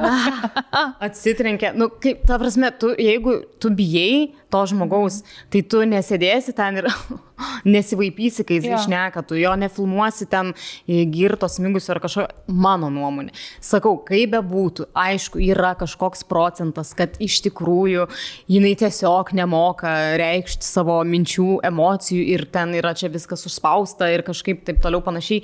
Nesakau 100%, nieks nežino. Manęs jinai tiesiog neįtikino. Bet manęs visiškai neįtikino ir man iš tikrųjų, jeigu taip yra, tai yra labai negražu prie žmonės, kurie iš tikrųjų yra ta domestic violence patyrę, smurtą artimoje aplinkoje, kad tai yra tiesiog pažeminimas jiem ir dar viena proga tiesiog visiems, kurie stumia ant viso MeToo judėjimo, kad čia toliau ignoruoti moteris ir ignoruoti ir kaltinti aukas iš esmės. Tai va čia man dėl to yra labiausiai pikta. Man visiškai taip pat, aš už tai, kai klausiau ir ten tos visus melus jos atskleidinėjo ir iškart pagalvojau apie moteris, tos, kurios tai išgyveno ir tai būdavo jų realybė, jos tikrai žiūrėdamos tą teismo procesą suprato, kad jinai meluoja, nes tu, kai išgyveni tuos dalykus, tu tikrai supranti, kai žmogus sako tiesą ir kai meluoja. Man labai keista buvo, kad kai kurios dalykus, pavyzdžiui, jūs, ne, ten tau reikėtų atsiminti kas įvyko prieš 6-7 metus, kaip tu gali pasakyti su kiekviena detalė, o jinai ten apibūdino, kai ten norėjo nustumti ją nuo tų laiptų ir jos sesę. Tai ten visas detalės ir jos beje parodymai skiriasi nuo tų, kuriuos sakė 2016 metais. Jo. Bet esmė tame, kaip tu vis dar atsimeni kiekvieną fucking detalę. Tame ir esmė, kai tu meluoji, kai tu kuri kažkokį melą, tu apipini viską labai papildomom, nereikšmingom detalėm. Pavyzdžiui, žinai, pasakoja, kaip ten tas kilimas atrodė, kokia buvo sofa, koks ten buvo stiklainis, kuriame koksas. Tu kuri papildomas kažkokias detalės, kad tavo atrodytų įtikinamesnė ta istorija. Taip, kurias tau sunku atsiminti visas savo sukurtas, žinai, tas detalės. O kai tu iš tikrųjų tą išgyvenai, tai manau, tikrai lengva atsiminti, ką tu išgyvenai prieš 6 metus. Lengva, bet sakau, kaip tik tu neatsimeni, tu atsimeni emociją, įvykį, jausmą, bet tu neatsimeni, žinai, toks buvo tapets. Aišku, čia priklauso ar tavo ten regimoji ir kokia atmintis, bet tikrai... Bet kai Johnny's, pavyzdžiui, kalbėdavo apie įvykius tos, kurie buvo anksčiau, tai jisai ir pauzes darydavo, bet tokias, kur galvoja, tu turi prisiminti. Ir tai atrodė labai natūralu. Ar jis tikrai geras aktorius? Aš iš tikrųjų apie tai pagalvojau, kai buvo jo pabaigos, ta kalba, tokia tikrai labai jautri ir graži, kuris ten cruel, daugiau nei vieno žodžio nesimenu, kuris sakė. Bet, žodžiu, tikrai labai gerai, gražiai pakalbėjo ir aš sakau, tai aišku prisideda prie to, kad jis yra aktorius. Taip. Ir geras aktorius. Bet vis tiek matėsi, kad jam sunku emociškai. Ir buvo tokių momentų, ir strigo, ir parinosi. Ir buvo tokių momentų, kur vis tiek tau paaiškino apie kažkokį įvykį, kuris tau labai nemalonus, kad ir tą, kai jam metė vodkos butelį ir nupjovė jam piršto galą, ne? Ir aš žiūrėjau jo emocijas ir tai jautėsi, kad jam žiauriai ir gėda ir nemalonu apie tai šnekėti. Ir kai jisai sakė, kad jie nuvažiavo pas gydytoją ir jisai tada melavo, kad jis pats ten prisivėrė tą pirštą, kad nieko nebūtų Amber, kad čia jo, kad jis ne alkoholikas ir panašiai, kad čia nėra kažkokia degradų šeima, netrodytų, žinai. Tai matėsi jo tas toksai gėda ir kad tipo, jis dabar labai gailisi, kad nepasakė tada, kaip iš tikrųjų buvo. Ir aš nežinau, aš juo daug labiau patikėjau. Beje, man buvo labai toksai lyrinis, toks skaudus momentas ir toks, nebūtų Johnny Deppas, kuris jis sako, kad daugiau aš į tave nežiūrėsiu, tipo, mano akis niekada nepakils ir nepažiūrės į tavo akis. Ir kai jis jai prižadėjo, tai ryštėsi šitą pažadą ir nie karto jie nežiūrėjo, tipo, į jos akis. Ir tam buvo įrašytas įrašas, kai tam buvo, man atrodo, paskutinis jų gal net susitikimas ir kai jis pasakė, kad tam dan ir, tipo, niekada daugiau į tave nepažiūrėsiu. Man toks buvo Johnny's. O kaip jums Kate Moss atėjimas, parodimas tiksliau? Man patiko visi memai, kurie po lygino, kaip Johnny po visko rodė Johnny Deppo šypsenėlę ir žvilgsnį, kai matė, kad ekrane yra Kate Moss, su kuria draugavo prieš 30 metų. Nu, šiaip, žinai, ir tas pasakymas, kad jeigu tavo eks ateina liudyti už tave teisme po 30 metų, žinai, tai vadinasi kažką teisingai. Aš žinau, dėl ko jinai liūdėjo, nes pati Amber Heard savo įsikasė duobę, nes jinai, kai teikė parodymus, jinai paminėjo ją ir tos laiptus. Tai jinai tiesiog norėjo paneigti. Jo, ta prasme, kad jau privalėjo paneigti. Ir labai trumpa buvo, labai aišku, Kate yra Kate. Bet atrodė labai krūtai. Jo, tai aš nežinau, iš viso to, kiek aš girdėjau, beje, jų ten tie pasamdyti visokie specialistai, kur tas vienas ten psichiatras ar kas, kur gyvenime nebuvo matęs, priešais jį nebuvo Johnny Deppas ir jisai tipo jo personality ir visą kitą aprašė. Ir jis jį idiotų pavadino. Tas toks, aš gal rasiu tą video įrašą. Tas ką pavadino idiotų? Tas psichiatras literaliai Johnny Deppą tam visam aprašyme pavadino idiotų ir bandė vartytis. Ir aš tiesiog šitą video palieku jums. Nu, ten tas bičas, jam pačiam reikėtų psichologinės pagalbos. Ir šiaip žiauru, kad tokie žmonės yra psichiatrai, nes jam tikrai nėra gerai. Jis toks labai keistas mimikas darė ir toks jau buvo, nu, ta prasme, pizda, kaip kažkoks filmo blogietis. Ir aš gal iš kur jie traukia tokius žmonės. Bet šiaip iš tikrųjų labai įdomu, man, tarkim, visa Johnny Deppo komanda, nu tai aišku, kad mane veikia tikrai ir visas ten turinys socialiniuose tinkluose, kur visi kūrė ten, žinai, memus, kur ten kaip gražiai ta komanda tarpusavyje, žinai, ten dalinasi saldainiukais, arba kaip Kamila vis ten paliečia ten Deppą, žinai, jį taip palaiko, jisai jie ten žiūri kėdėje, jie atitraukia, nu toks taip labai chemisti. Pakrovėjo pas. Jo, ten viską pataiso, o šita Amber ten raštelius kažkokius siuntinėja, kur atrodo, kad tiesiog buvo viena nuotrauka, beje, kur jinai pastovi pastebėt rašo visada, ten kažką rašo. Ir buvo viena nuotrauka, kur jinai ten apsikabino ten tą savo advokatę ir nufotkintas tas lapas liko, tai ten pripaišyta tiesiog skaičių. Ir buvo who is our number one tipo. Tai žmonės pradėjo spekuliuoti, kad čia kalbėjo apie žiūri kažkurį iš žiūri, kuris tipo gali būti mūsų pusėje. Kurį labiau reikia dar žiūrėti. Taip. Varai tą veidą ašarų verkimo. Taip. Tai va tokius dalykus. Juokinga šiaip. Beje, ar žinote, kad Amber Heard, ta pagrindinė advokatė, sklando video visur, kad jinai Johnny Deppo labai didelė fanė. Jinai laukia ten kažkur prie tvorų, žodžiu, kad pasirašytų jai. Bet čia aišku, čia gali būti tiesiog panaši moteris. Arba panaši moteris, arba sutapimas. Nu, tiesiog gal tuo metu jinai tikrai buvo fanė ir tai, kad tu fanas netrukdo tau, žinai, atstovauti kito. Netrukdo būti advokatė. Jo, bet vis tiek, nu toks. Geras. Bet aš tiesiog esu už Johnny, iš visų tų melų, ką girdėjau, jo, man irgi tas su labdara buvo pats žiauriausias, kad jinai ir vis tiek, jai sako, jūs, tipo, iki šios minutės nesate, tipo, donatins, nu, nepaukojat labdarai nieko, nė cento, ir jinai tokia, no, this is not correct, I pledged. Ir, tipo, tą patį, ir tokią darė, kad namą, kai tu perki, tai irgi ne iš karto visus pinigus sumokė. Čia jos buvo jos palyginimas su šitą situaciją. Ir aš, what the fuck, galvoju, kas tau yra moterie. Ir galiausiai jinai tiesiog pradėjo kaltinti, kad Johnny Deppas mane padavė į teismą, dėl to aš negalėjau paaukoti tų pinigų. Ir Kamila, ta advokatė, sako, jūs turėjote 13 mėnesių nuo tada, kai gavot pinigus, iki kol dabar čia tas keis visas išėjo į viešumą ir jinai tokia kažką ten, ką jinai norėjo atsakyti, aš nežinau, net man atrodo nutilo, ar bandė pakartoti, ką jūs klausėte manęs, nes tiesiog sako, jūs 13 mėnesių turėjot ir jūs nieko nepaukojat, nu, tipo, turėjai tuos pinigus ir vis tiek pasirinkai neaukoti, nu, neturi jokių, blėt, Taip. Kaip Man šiaip įdomu, kaip jinai turi gėdos, nu, tarsi, kad ir kaip atvirai, nu, ir be kompromisų jos melus išaiškina, jinai vis tiek laikosi savo, nu, jo. Ant kiek esi patikėjusi su tuo, kad... Nežinau, bet arba kur įrodyta, kad nuotraukos su Photoshopu tipo, yra padarytos. Ne, vis tiek laikosi jinai savo. Ne, aš nežinau, ne, aš ten su make-upu, kur tą pačią dieną jinai nufotkinta ten su draugė, kur tikrai matos plikų veidų, nieko nėra ant veido.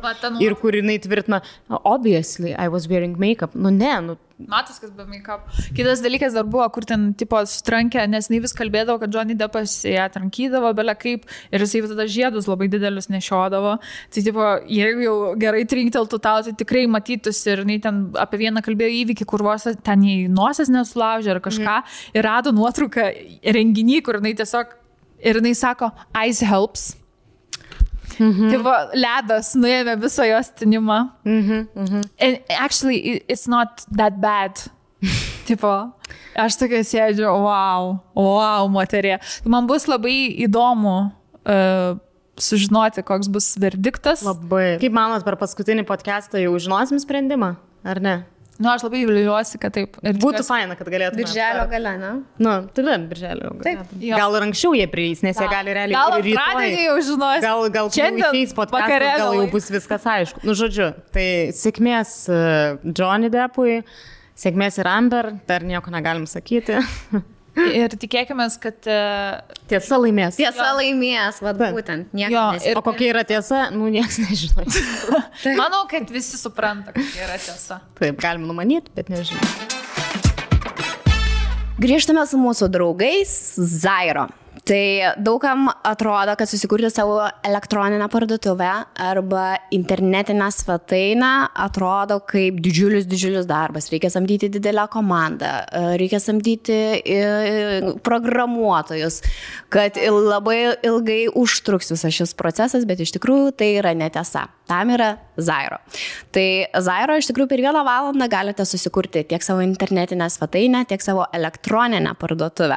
Galite pasirinkti iš jau esamų šablonų ir tiesiog susidėlioti šriftą, pasikeisti spalvą, susidėlioti taip, kaip jums reikia pagal jūsų turimus poreikius, arba galite visiškai viską pradėti nuo balto lapo ir susikurti taip, kaip jūs visą gyvenimą ir svajojote, kaip jūsų elektroninė parduotuvė atrodys. Tai ar sunku taip tą padaryti? Ne, nes nereikia nei kažkokių tam tikrų įgūdžių, nereikia nei baigti programuotojo specialybės, taip. Visą tą galite padaryti patys labai greitai. Ir daug kas galvoja, kad, pavyzdžiui, jūs kažką labai specifinio esat sugalvoję savo internetiniam puslapiui arba elektroniniai parduotuviai ir galvojat, kad greitai negalima to tiesiog padaryti ir jums reikia būtent kažkokių kitų specialistų pagalbos. Tai ne. Kaip Ieva minėjo, yra daugybė šablonų ir pasirinkus tos šablonus jūs galite viską rinktis pagal save. Tai yra nuo spalvų, šrifto dydžio ir kažkokios formos, paveikslėlių ir panašiai fonų. Ir kas yra labai faina, kad visi tie šablonai yra suskirstyti į tam tikras kategorijas. Pavyzdžiui, tai gali būti grožiui skirtas puslapis internetinės, ar fotografijai skirtas, renginiams, sportui, koncertam, žodžiu, belekam. Tai tokių kategorijų yra daug ir pagal tai galite labai suasmeninti savo internetinę parduotuvę. Taip. Dar vienas mitas, kurį mes norime paneigti kartu su Zairo. Kartais žmonės galvoja, kad, tarkim, jūs turite savo Instagram puslapį arba Facebooko puslapį ir kad to užtenka.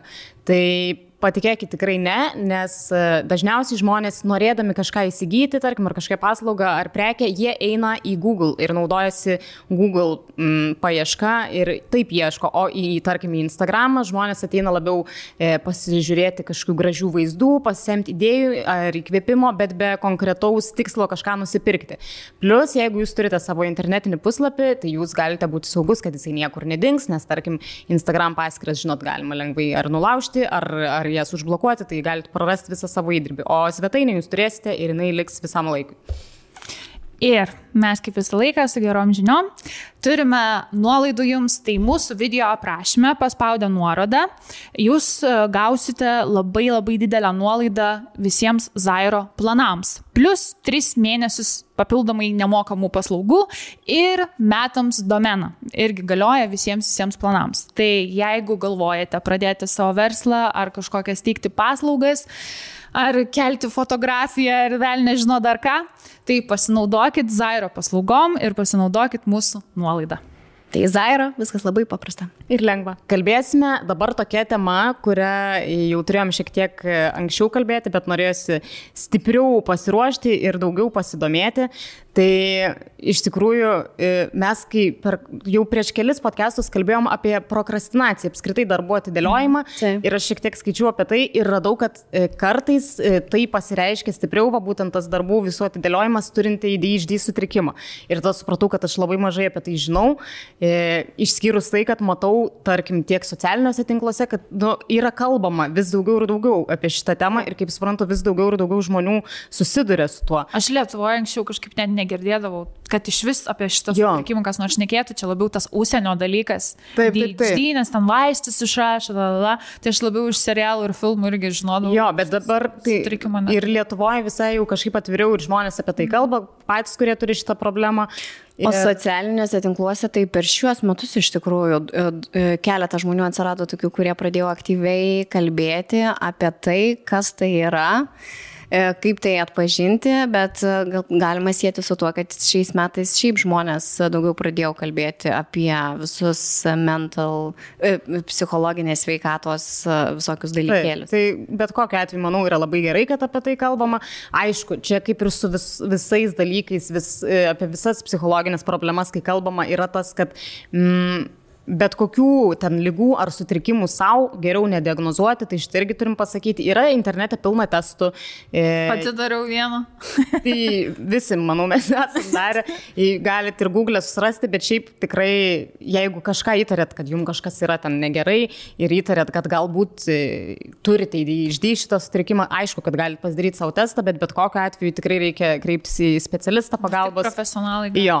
Ir šiaip dar vienas toksai mes nesam psichiatrės, kad ir turinčios pačios psichologinių problemų, bet tai nereiškia, kad apie visas ligas ten ar sutrikimus labai gerai išmanom. Tai tikrai nuoširdžiai domėjomės, kiek galėjom, tai labai tikiuosi, kad kažko neteisingai nepasakysime. Norim kelti viešumą už šitą sutrikimą, kad daugiau apie jį šnekėtų ir kaip ir apie kitus dalykus. Taip, nes bet kokiu atveju visada, kai tu nežinai, kas su tavim yra negerai, tai yra sunkiausia, o kai tu, nežinau, apie šitą sutrikimą tikrai daug žmonių rašė, kad kai pagaliau sužinojo, kas jiem yra, tai yra tiesiog lengviau. Aš pati galiu pasakyti iš savo pusės, kai aš žinau, kas man yra, kai sužinau, kad man yra bipolinis sutrikimas, man pasidarė daug lengviau gyventi, nes tada tu žinai, kas yra ir žinai, kaip su to kovoti, randi su to būdu, kaip su tuo gyventi.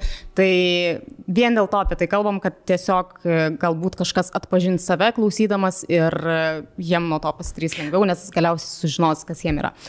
Tai man pasiūlė vienas žmogus, ar net keli parašė, prisijungti prie tokios grupės ADHD Lietuva. Šiaip nesiūlau tenai jungtis, jeigu neturit kažkokių problemų, nes ten vykdoma atranka. Turi patvirtinti tavo tą prisijungimą prie tos grupės, tiesiog nesinori, kad ten pradėtų žmonės spaminti arba tiesiog eiti kavintis, tiesiog jeigu jaučiat, kad jums reikia tokios informacijos, tik tada siūlau jungtis. Bet tai iš tikrųjų aš prisijungiu, ačiū, kad mane priėmėte tą grupę, labai įdomu buvo pasiskaityti daugiau ir žmonių postų, ten iš tikrųjų labai žmonės dalinasi informaciją, labai tokie vieni kitus palaikantis, labai tikrai, manau, gali būti naudinga, jeigu turit kažkokių tokių panašių bėdų jūs, ar ten jūsų vaikai, ar artimieji. Tai dabar keletas minčių apie tai, kas gali būti įdomu mūsų žiūrovam. Čia jau žmogus iš tos grupės rašo, ką būtent norėtų, kad mes jum pasakytume, perteiktume, kas apskritai tai yra. Tai žodžiu, tai yra dėmesio ir hiperaktyvumo sutrikimas. Iš esmės tai yra sindromas, panašiai kaip autizmas, kas reiškia, kad kalbant apie simptomus, nėra vieno ar kelių jų rinkinio, kurie būtų lengvai atpažįstami ir visada eitų kartu. Simptomų daug, jie visi yra spektre ir todėl reiškiasi skirtingai intensyviai pas skirtingus žmonės. Vieno ADHD žmogaus pažinojimas ir supratimas ne visada padeda kito atpažinimą ir supratimą. Net patys ADHD žmonės nežino ir bando vis atrasti, kokie simptomai yra būdingi daugam ir todėl tikėtina yra susijęs su ADHD, o kokie yra reti ir tikėtina nieko bendro neturinti su ADHD. Dėl to yra susiformavę daug ADHD stereotipų, ypač išryškiausių simptomų, kurie dažnai naudojami komediniam žanre ir todėl dar labiau išpopuliarėja ir iškreipia suvokimą apie ADHD, nors ir padidina žinomumą ir priėmimą, kas yra gerai. Dėl to paties daug mergaičių ir moterų, kurios visgi turi ADHD, nėra atpažįstamos, nes tie ekstremalūs stereotipai yra apie simptomus dažniau pasireiškiančius berniukose. Tai čia kalbama apie tai, kad ypač maži berniukai daug dažniau yra diagnozuojami dėl to, kad berniukų išraiška šito sutrikimo yra, jinai yra daug ryškesnė, jie būtent per tą aktyvumą kažkokia eina ir panašiai. O moterų yra... Gali tiesiog būti hiperaktyvi. Jo. Ir tai bus normalu. Taip. Dar net geriau, nes gali multitaskinti, nors negali vapšė. Taip, žodžiu, kad jie yra skirtingi. Taip pat nerimas ir depresija yra labai dažnos ADHD net pažinimo ir neatsižvelgimo pasiekmes. Daug žmonių gydosi savo nerimą ar depresiją, bet negali normaliai pagydyti, nes giluminės priežastys ADHD simptomai niekaip nėra adresuojami. Tuo tarpu atpažinus ir pradėjus spręsti ADHD ir depresija su nerimu pradeda tvarkytis. Nu, čia, man atrodo, visiškai yra apie tai, kad tu nežinai, kas su tavimi yra negerai ir tau nesiseka ten darbai, nes tu ten negali susikaupti, susikoncentruoti ir taip toliau panašiai. Jis ten visą laiką pasimetęs, išsiblaškęs ir tai iš to ateina tas depresija ar kažkokie kiti visiškai simptomai. Tai aš tikiu, kad labai sunku yra iš vis diagnozuoti šitą sutrikimą. Jo labiau, kad Lietuvoje, kaip ir šitoj grupiai rašė, yra tikrai labai mažai specialistų, kurie dirba ir būtent su suaugusiais žmonėm ir net labai mažai specialistų, kurie sutinka, kad ir suaugusieji žmonės gali turėti šitą sutrikimą, nes vis dar yra kažkoks požiūris, kad tai yra vaikų liga, tiesiog hiperaktyvumas. Nu, žinai, vaikas cukraus per daug privalgė. Tai šitą mes ir vaikystėje, manau, girdėdavom, ne? Jo, tai manau, vien iš vaikystės tokį yra atsinešę, kad gal daug kas ir turėjom tokį, čia realiai raidos sutrikimas skaitosi. Galbūt mes tokį ir turėjom, bet anksčiau tiesiog sakydavo, kad oi, čia tavo vaikas hiperaktyvus. Turėjom tik vieną apibrėžimą, kad jeigu vaikas kažkoks neramus, nemoka nusidėti vienoje vietoje, nemoka pabaigto darbo, sunku susikoncentruoti, tai viskas būdavo jau hiperaktyvus. Jo, ant to. Tai žodžiu, daugeliui žmonių jau vien supratimas apie ADHD egzistavimą duoda milžinišką palengvėjimą, nes pagaliau ateina aiškumas ir supratimas, kodėl man taip yra. Ir kad tai tam tikra prasme natūralu, kas pagaliau duoda galimybę save priimti ir nebejausti kaltės ir gėdos dėl savo savybių ir elgesio. Tai čia labai yra svarbu. Tai labai svarbi žinutė yra ta, kad jeigu žmogus tik pasidomės, gali sauduoti daug vidinio ramumo ar savo artimą atpažinę simptomuose galės to ramumo jam suteikti. Tai tu turi dabar simptomus atsidarius, gal gali šiek tiek paskaityti, galėsim turbūt plačiau aptarti. ADHD simptomai. Tai patys pagrindiniai yra dėmesio neišlaikymas, impulsyvumas, hiperaktyvumas. Tai dėmesio neišlaikymas. Tokiems žmonėms sudėtinga atkreipti dėmesį į detalės, sunku klausytis, kai kiti kalba, patiriami sunkumai planuojant savo užduotis, darbus, labai lengvai išsiblaško, dažnai užmiršta, ką sakė kiti ar ką pats norėjo pasakyti, sunkumai mokantis naujų dalykų mokykloje. Kas liečia impulsyvumą, tai dažnas kitų pertraukinėjimas, sunkumas nustygti vienoje vietoje, kai tenka laukti savo eilės žaidimuose ar kitokioje veikloje, nesusiturėjimas, jei žinomas teisingas atsakymas per pamoką, iškart garsiai jis yra pasakomas, nelaukiant, kol mokytoja pakvies kalbėti. Dažnai kažkas padaroma neapgalvojus galutinių pasiekmių. Hiperaktyvumas ir ADHD būdingi simptomai. Tai noras nuolat judėti, sunku išsėdėti vietoje, net ir per pamokas. Jei tenka ilgiau pabūti vienoje vietoje, tai pradedama žaisti su tušinuku, ypatingai šitu ar kitais daiktais. Sunkumai įsitraukti į ramią veiklą, dažnas daiktų pametimas ar kažko pamiršimas, sunkumai atliekant vieną užduotį, dažnai pereinama nuo vienos užduoties prie kitos, dar neužbaigus pirmosios. Čia, aišku, tokie ganėtinai, jie paviršutiniai tie simptomai surašyti. Labiausiai, manau, pasireiškintis ir tokie labai šiek tiek klišiniai. Jo, bet iš tikrųjų, kiek skaičiau daugiau ir žmonių dalinimus ir kiek iš tikrųjų labai ačiū, daug labai laiškų sulaukėm, kas mums padėjo ir šiek tiek geriau suprasti, bet tikrai buvo, kur tas, kas atrodo, kad ganėtinai, nieko čia tokio, sunku susikaupti, kad padaryti kažkokį užduotį. Bet iš to atsiranda kažkoks toks bejėgiškumas, kur rašo žmonės, kad tu žinai, kad tu turi padaryti kažkokį darbą, bet tu tiesiog negali prisivers pradėti jo daryti. Kažkoks yra, tu tiesiog esi užsiblokavęs ir kad, tarkim, jiem labai padeda, jeigu yra deadline'as, va tada ateina kažkoks hiperkoncentracija, tai vadinama, kur jie gali per naktį, tarkim, egzui pasiruošti. Bet aš manau, kad daug žmonių tikrai dalį savęs atpažįsta šitose simptomuose, nes man, pavyzdžiui, ypač tas, kur tikrai daug žmonių irgi dalinosi, kad yra tas dėmesio šokinėjimas, pavyzdžiui, tu pradedi tvarkytis ten, nežinau, kambarį, nusprendi pasikeisti patalynę, kol kiti patalynę nešyje skalb, matai, kad, oi, ten, žinai, skalbenkiai kažkas užsikišo, reiks sutvarkyti skalbenkę, tu bėgi ten įrankių dėžės, bėgdamas įrankių dėžės, pamatai, kad ten kažkokį reiks susitvarkyti stalčių ir tu žiūri, tu po ten valandos jau esi kažkur tranzuoji ten nusipirkti kažkokį daiktą, kurio tau nereikia, nu va taip tave nuneša. Tai tarkim, aš kažkiek irgi turiu šito dalyko, bet tai yra labai svarbu, suprast, kad dalį tų simptomų gali tikrai turėti, bet tai nereikš, kad tu turi būtent tą ADHD. Čia turi visas rinkinukas būti. Ir tai reikštis labai stipriai turėtų, kur jau trukdo tau gyventi ir tavo artimiesiams. Nes jo, ir tas toks, žinai, kur ypatingai turbūt tie dalykai, kur pamiršti labai daug dalykų, savo pameti ir panašiai. Labai yra. Nu jo, bet nes būna, aš žinau, kad visada ten pamiršta, aš suprantu, kad tai yra normalu pamiršti užrakinti duris, bet jie ten tikrina 5 kartus prieš išeinant, ar viskas susidėjo, ten, nežinau, rankinė, kuprinė, ar ten kažko nepaliko, ar jie grįžinėja tuos namus 10 kartų. Čia skamba kaip aš, iš tikrųjų, kur 10 kartų grįžti namo pasitikrinti, ar virdulys išjungtas ir ar sriuba yra išjungtas. Ir dažniausiai vis tiek kažką palieka. Jo. Jau tada grįžęs paliekė duris atrakintas. Bet tikrindamas, tai. Arba, pavyzdžiui, kuražų žmonės, kad labai sunku, tarkim, dalyvauti kažkiam, tarkim, pokalbį ir kas tavęs nedomina. Visus veiklos turi tave labai jaudinti, dominti, stimuliuoti, nes kur nėra to stimulo ir kažkokio ten dopamino pasitenkinimo, tavęs, tiesiog tau blokuoja, užsidaro, kad, tarkim, tu gali eiti šalia žmonių, kurie kalbasi ir jie kalbasi su tavimi, bet tu nieko negirdė, tu esi savo galvoje. Tai čia irgi vienas iš tokių.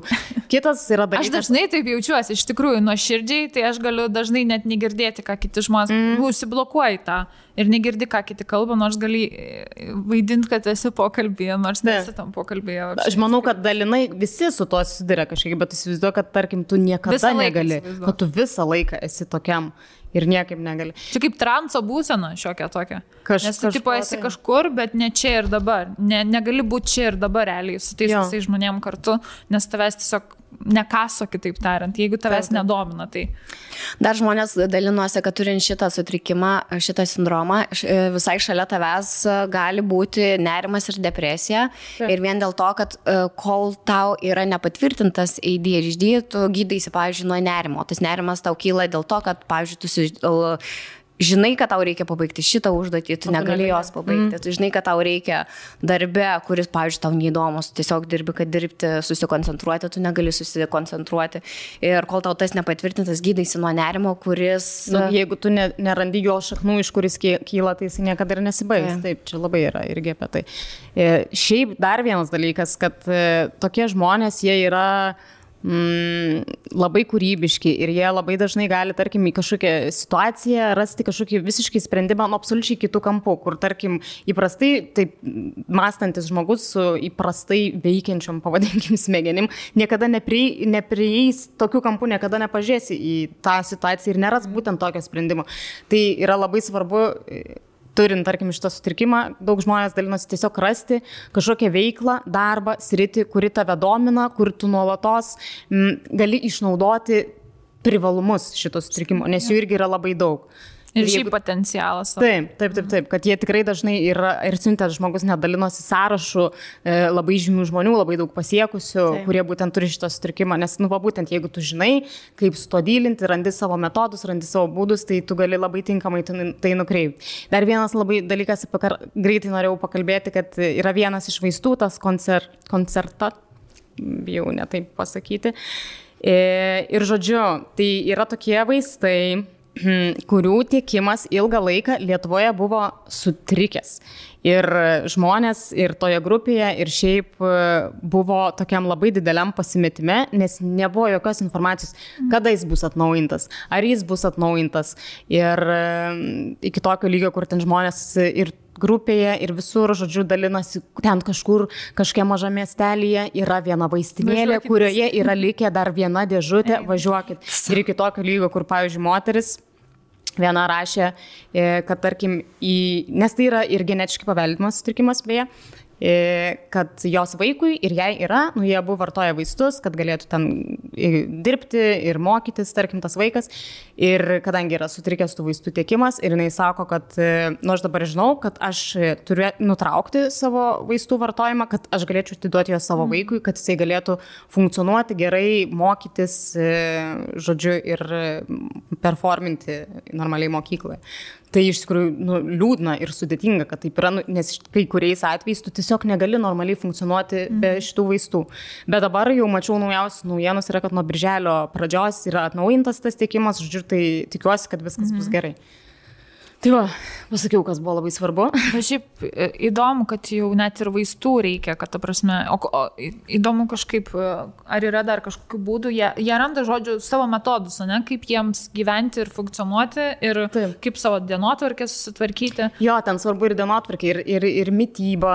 Tu susidėlioji tai, kas tau veikia, ne, tau reikalinga, sakykime, tu pats atrandi, kokia tau mityba, kaip tau išsikrauti, vienam, nežinau, fizinis krūvis, kitam vienoks fizinis krūvis, kitam kitoks fizinis krūvis, čia gal kaip su dauguma visų šitų psichologinių problemų. Jo. Atrandi savo tuos, kaip tau pasilengvinti, bet ten, kur jau būna sunkios ADHD sutrikimo formos, gal taip pavadinti, tai jau reikalingas ir medikamentinis gydymas. Taip. Ir žodžiu, nežinau tiksliai, kaip vaistai būtent jie veikia, turbūt jie kažkaip gerino koncentraciją ar ten dėmesio kažkokį išlaikymą.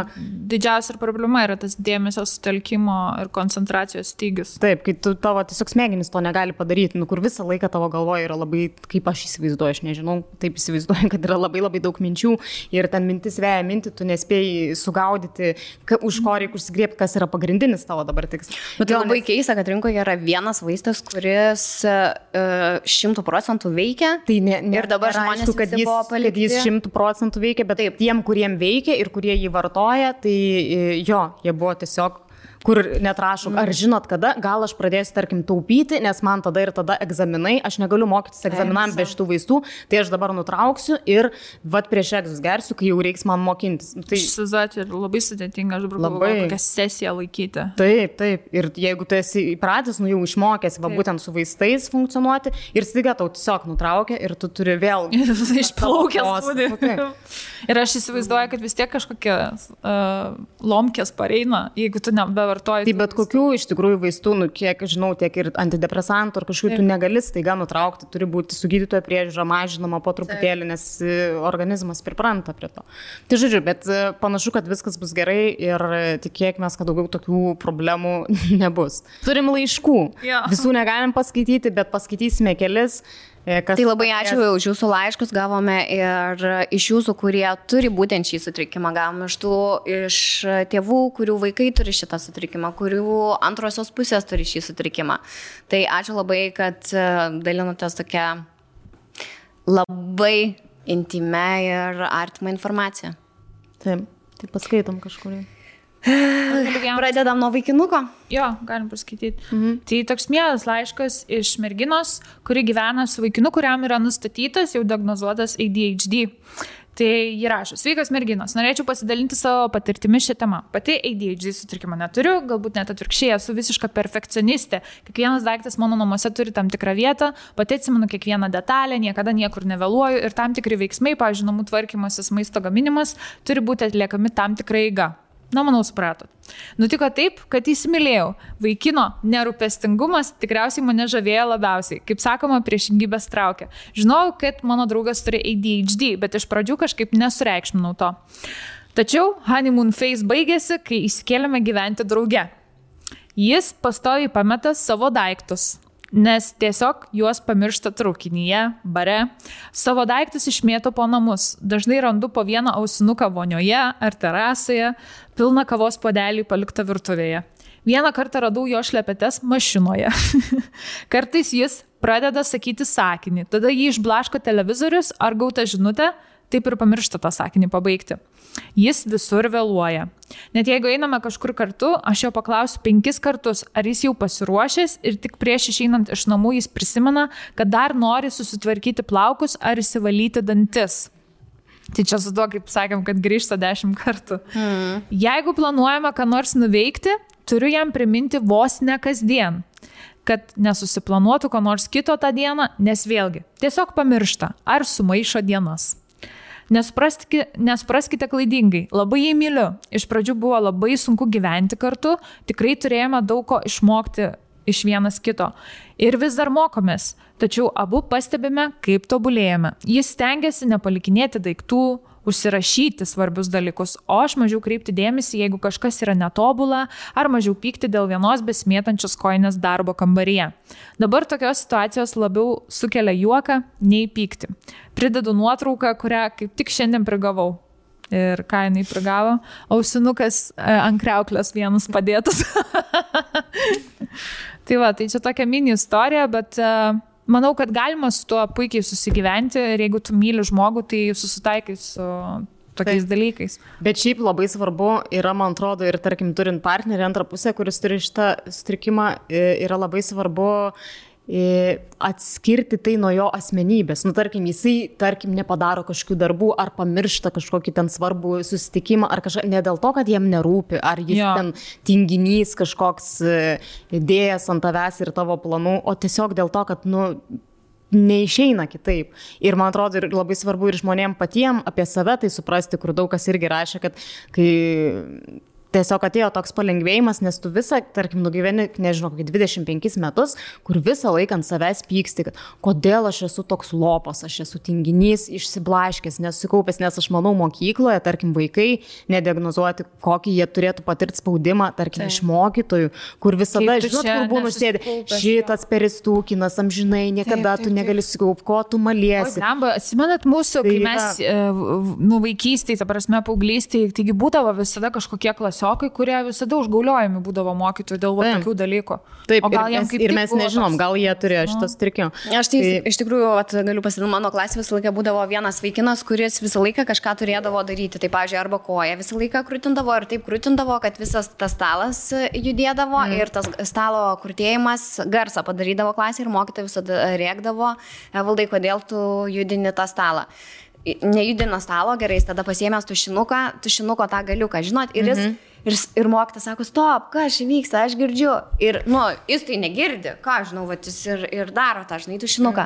Gerai, nustoja tą tušinuką, mokyto atima, išplėšia iš rankų, padeda tą tušinuką, tada vėl kitą susiranda ten kokį pirštą, žinai. Jam kažkur, reikalinga į tą energijos nukreipti, perviršį.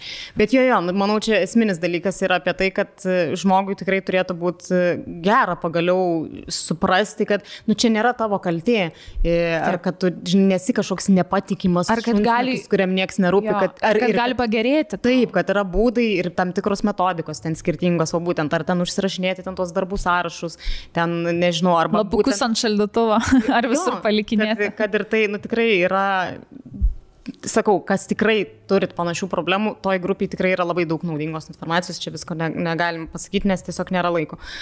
Bet, O jūs esate susidūrę su jūsų, klasioką turėjai, bet ar šiaip iš artimoje aplinkoje esate susidūrę?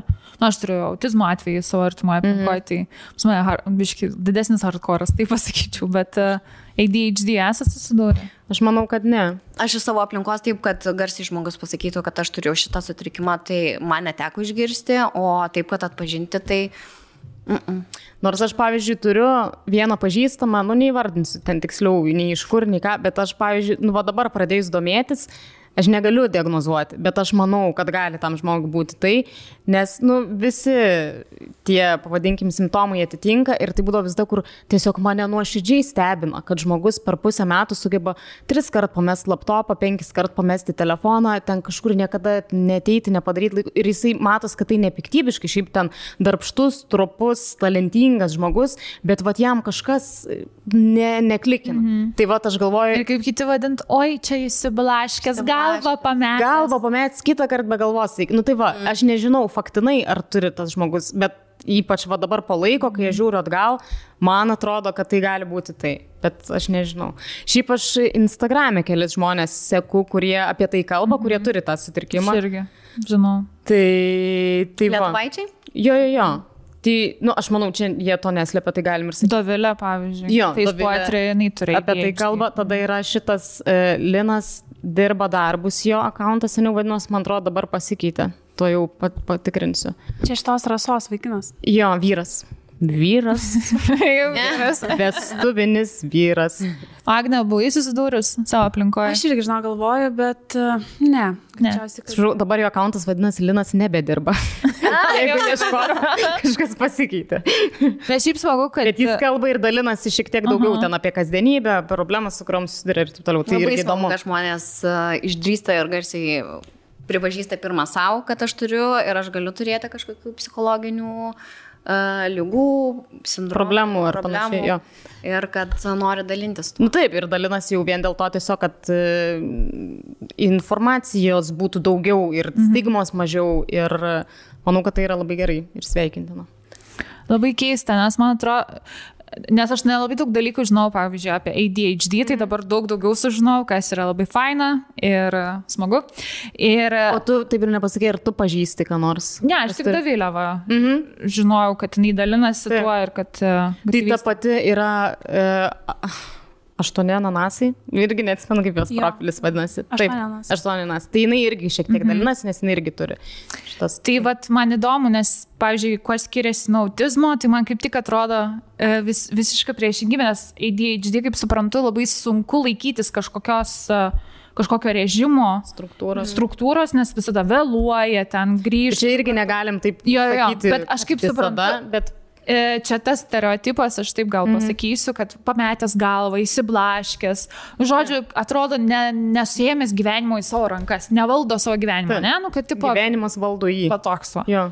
Tai, o labai įdomu, nes, pavyzdžiui, autizmo atveju, autizmo spektro sutrikimą turinti žmonės, jiems labai labai svarbu režimas ir kad būtų viskas tas pats, kad nieks nesikeistų. Tai čia toks įdomus. Ir jie, kiek žinau, irgi labai susikoncentruoja kažkokį vieną dalyką. Tai čia yra tas panašumas, kad jeigu tu randi savo nišą, kažkokį dalyką, kas tave žiauriai domina, tai, kaip suprantu, ir čia tu sutelki visas, nes tave stimuliuoja, kaip sakėjai, tai sutelki visas mintis ir visą dėmesį tik ten. Ir kas tavęs pamiršti, kas... Jo, tai čia gal irgi gali būti netgi taip tada, kad ADHD gali būti ir labai dideli darboholikai. Jeigu tu radai savo, tarkim, nišą, ne, ir tu tikrai sutelki visą dėmesį į ten, tai tu pamiršti jo visą likusį pasaulį ir gali būti problemų. Pavyzdžiui, pavalgyti elementariai, kad yra toks dalykas. Nu, tiesiog. Tai čia toks irgi jūsų stereotipas, kur visada įsiblaškęs, nevaldo savo gyvenimo, gali būti visiškas darboholikas žmogus. Tai o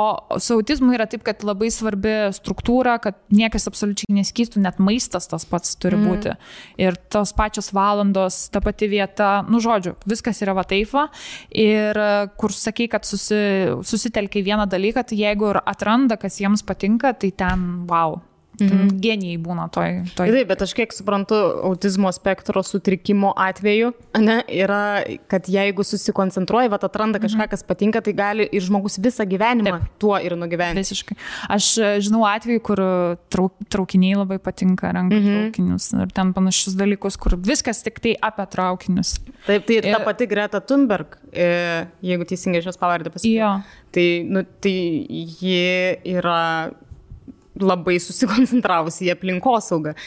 Aš nežinau jos diagnozės, bet gali būti. Turi šitą. Jeigu tai gali būti. Bet čia yra pavyzdys, kaip gali labai daug gerų dalykų atnešti, tas pasišventimas ir į vieną dalyką susikoncentravimas. Taip, tai labai daug kreizių ir mokslininkų ir šiaip savo srities genijų turėjo autizmo spektro sutrikimą. Matematikų ten pavyzdžiui. Jo. Nes tu labai linksti tik į tą vieną dalyką ir ten, jeigu tu atrandi tai laiku ir jeigu ten, pavyzdžiui, aplinka tau padeda tai puoselėti ir, nežinau, lavinti dar labiau, tai ten gali, būna tokių atvejų, kur ten tie wunderkindai, kur ir universitetus vaikai baigia ir panašiai, nes tiesiog tavo smegenys kitaip veikia. Tai aš manau, kad kiekvieną tokį sutrikimą reikėtų, aš suprantu, kad su tuo ateina labai didelė ir našta realiai, nes tu kitoks šiek tiek esi ir kitaip tavo smegenys veikia, bet reikia nepamiršti, kad tai yra iš vienos pusės ir Dievo dovana realiai. Tu esi kitoks negu visi normalūs žmonės. Tai reikia kartais ir tai prisiminti, kad jeigu bus atitinkama aplinka, žmonės, kurie tave mylės ir padės tau, tai galbūt prie labai didelių, gerų, gražių dalykų nuves. Tai Aš sutinku su Aiste, kad iš tikrųjų daug dalykų gyvenime yra požiūrio reikalas, kaip tu į tai pažiūrėsi. Ir galbūt šitas sutrikimas ir kelia kažkokį diskomfortą, ar sunku būti, išbūti, sunku surasti tą tavo nišą, kurioje tu jausimais labai patogiai. Bet jeigu tu į tai pažiūrėsi, kad, kaip į didelį pliusą, kad tu esi išskirtinis, kad tu esi kitoks. Ir tas buvimas kitoks dažnu atveju atneša daug daugiau pliusų. Bet jo, čia požiūrio reikalas, kaip tu į tai, kaip tu savo priimsi visą tai, savo viduje. Turim dar vieną laišką. Paskaitom gal.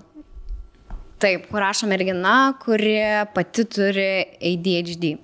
Tai sveikos, noriu pasidalinti, ką reiškia gyventi su ADHD. ADHD tai nervų sistemos vystymosi sutrikimas, pasireiškintis kai kurių galvos smegenų sričių lėtesniu sutrikusiu vystymosi. Taip pat siejama su dopamino bei kitų neuromediatorių ir neuromoduliatorių disbalansų ar nepakankamų sutrikusių veikimo. ADHD dažniausiai paveldimas, yra nustatyti genai, kurie nulėmė šį sutrikimą. Tai neseniai man diagnozuotas mišraus tipo sunkaus laipsnio ADHD.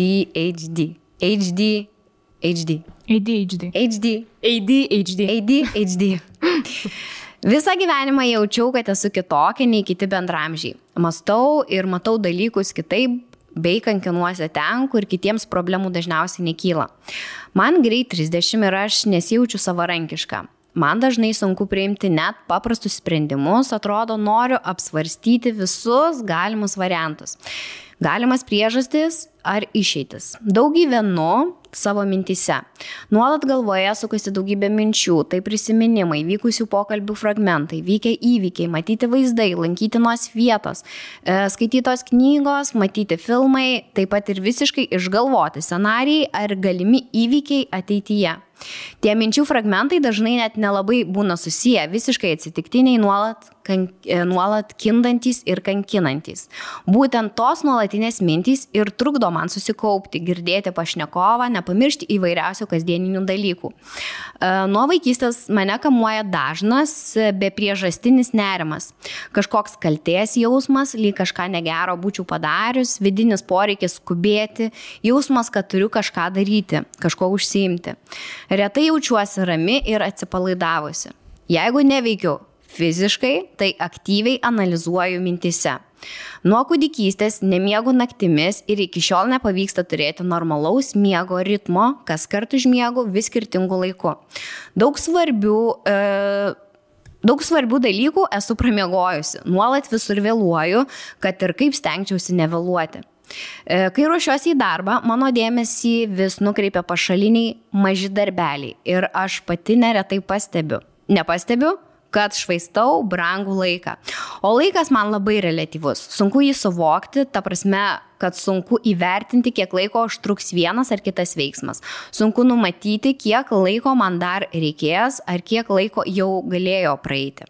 Sudėtinga planuoti. Stengiuosi neplanuoti nebūtinų dalykų, nes planavimas man kelia labai didelį stresą. Nemoku paskirstyti laiko, nuolat nespėju, nes galimai viskas man atima daug daugiau laiko nei kitiems. Jei ir suplanuoju, tai labai retai gyvendinu visą planą dėl laiko ir energijos stokos.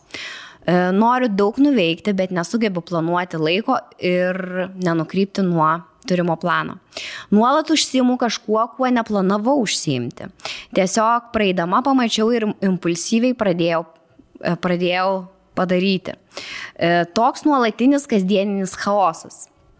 Daug pradėtų ir neužbaigtų darbų, nes atsirado įdomesnių užsiėmimų arba neužteko tiesiog laiko. Sunku kontroliuoti ir kitus impulsus. Impulsyvus pirkimas, impulsyvus valgymas, sekso noras. Daug impulsyvumo ir emocijose, kurias sunku tiesiog valdyti. Greitai susierzinu net dėl visiškai nereikšmingo dalyko, ypač jeigu esu pavargusi ar tuo metu jaučiu stiprų nerimą. PMS PMS metu aš iš vis tampu pikta ragana, labiausiai nekenčiu, aišku, pati savęs. Emocijos tiesiog sumišusios, susierzinimą ir pyktį keičia beviltiškumo jausmas ir noras verkti, nors nieko rimto neatsitiko. Moterims su ADHD neretai simptomai pasunkėja PMS metu. Po gimdymo taip pat prasidėjus menopauzei. Iš tikrųjų, visai neseniai kalbėjau su psichoterapeutė ir jinai man pasakė, kad, pavyzdžiui, jeigu turi nerimo sutrikimą, tai jisai per PMS-ą daug stipriau ir daug stipriau tave vanoja. Daužo. Daužo. Šitas va tinkamas žodis. Visiškai neturiu kantrybės, laukimas kelia man stiprų nerimą, ypač jeigu negaliu kažkur nukreipti savo dėmesio. Jeigu kažką sugalvoju, noriu dabar arba man rytoj jau nebereikia. Greitai prarandu susidomėjimą, kai tik išblėsta tas mano naujumo pojūtis.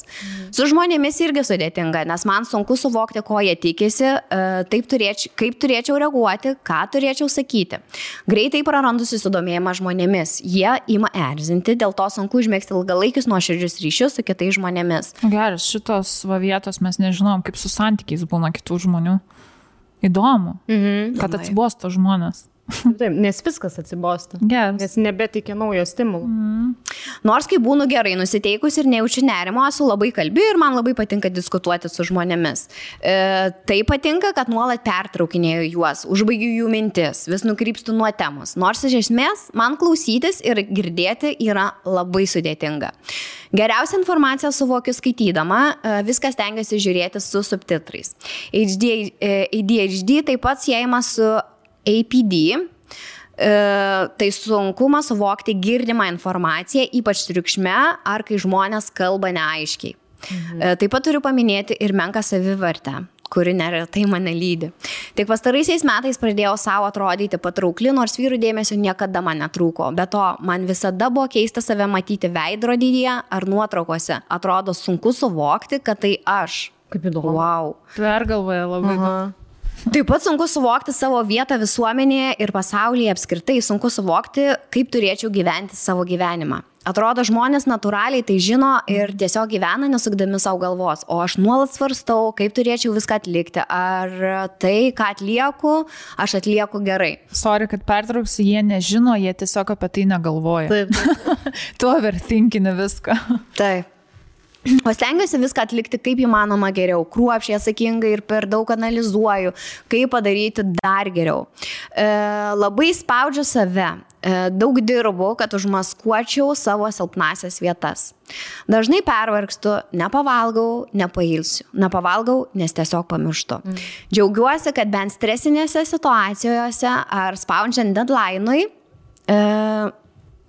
bet kai man tikrai įdomu, galiu susikaupti itin gerai ir per naktį labai produktyviai padarau daug ir kokybiškai. Čia kaip Aistė praeitam podcast'e sakė, ar užpraeitam, kad niekas manęs taip stipriai nemotyvuoja, kaip žinojimas, kad rytoj deadline. Aš žinokit, išsitirti šitą dalyką, nes mane jau biški. Ir atpažįsti save daug? Jo, daug kur aš atpažįstu čia save. Tai. Galiu susikaupti itin gerai ir per naktį labai produktyviai padarau daug ir kokybiškai. Tai vienas iš nedaugelio ADHD privalumų, be kurio, manau, tiesiog neišgyvenčiau ir nieko nepasiekčiau gyvenime. O siekti dar tikrai yra ko. Karjera vystosi kaip ir neblogai, atradau save mokslo srityje, šeimos greičiausiai nesukursiu, nesuvokiu, kaip sunku su manimi yra gyventi. Nes man pačiai su savimi sunku. Bijau pagalvoti, kaip susitvarkyčiau su dar daugiau atsakomybių su vyru ar tuo labiau vaikais. Dar tik bandau susitaikyti su ta mintimi, kad turiu labai daug ko išmokti, kad tapčiau savarankiškas žmogus, galintis iš tikrųjų džiaugtis gyvenimu. Neseniai pradėjau gerti vaistus skirtų lengvinti simptomams. Labai keista nejausti nerimo. Keista, bet kartu ir labai gera jaustis ramiai ir gebančiai atsipalaiduoti, niekur neskubėti, būti nekamuojamai nuolatinių minčių, girdėti pašnekovą, gebėti susikaupti, bei nebūti susierzinusiai ir impulsyviai. Taip pat labai pasitikiu savimi, lengviau priimu sprendimus, atsirado užtikrintumo jausmas. Vaistus labai taupau, kadangi jų šiuo metu sunku įsigyti. Jaučiuosi kažkokią ribotą, kai pagaliau supratau, kaip labai mano simptomai trukdo man pačiai funkcionuoti ir kaip ramiai įmanoma jaustis.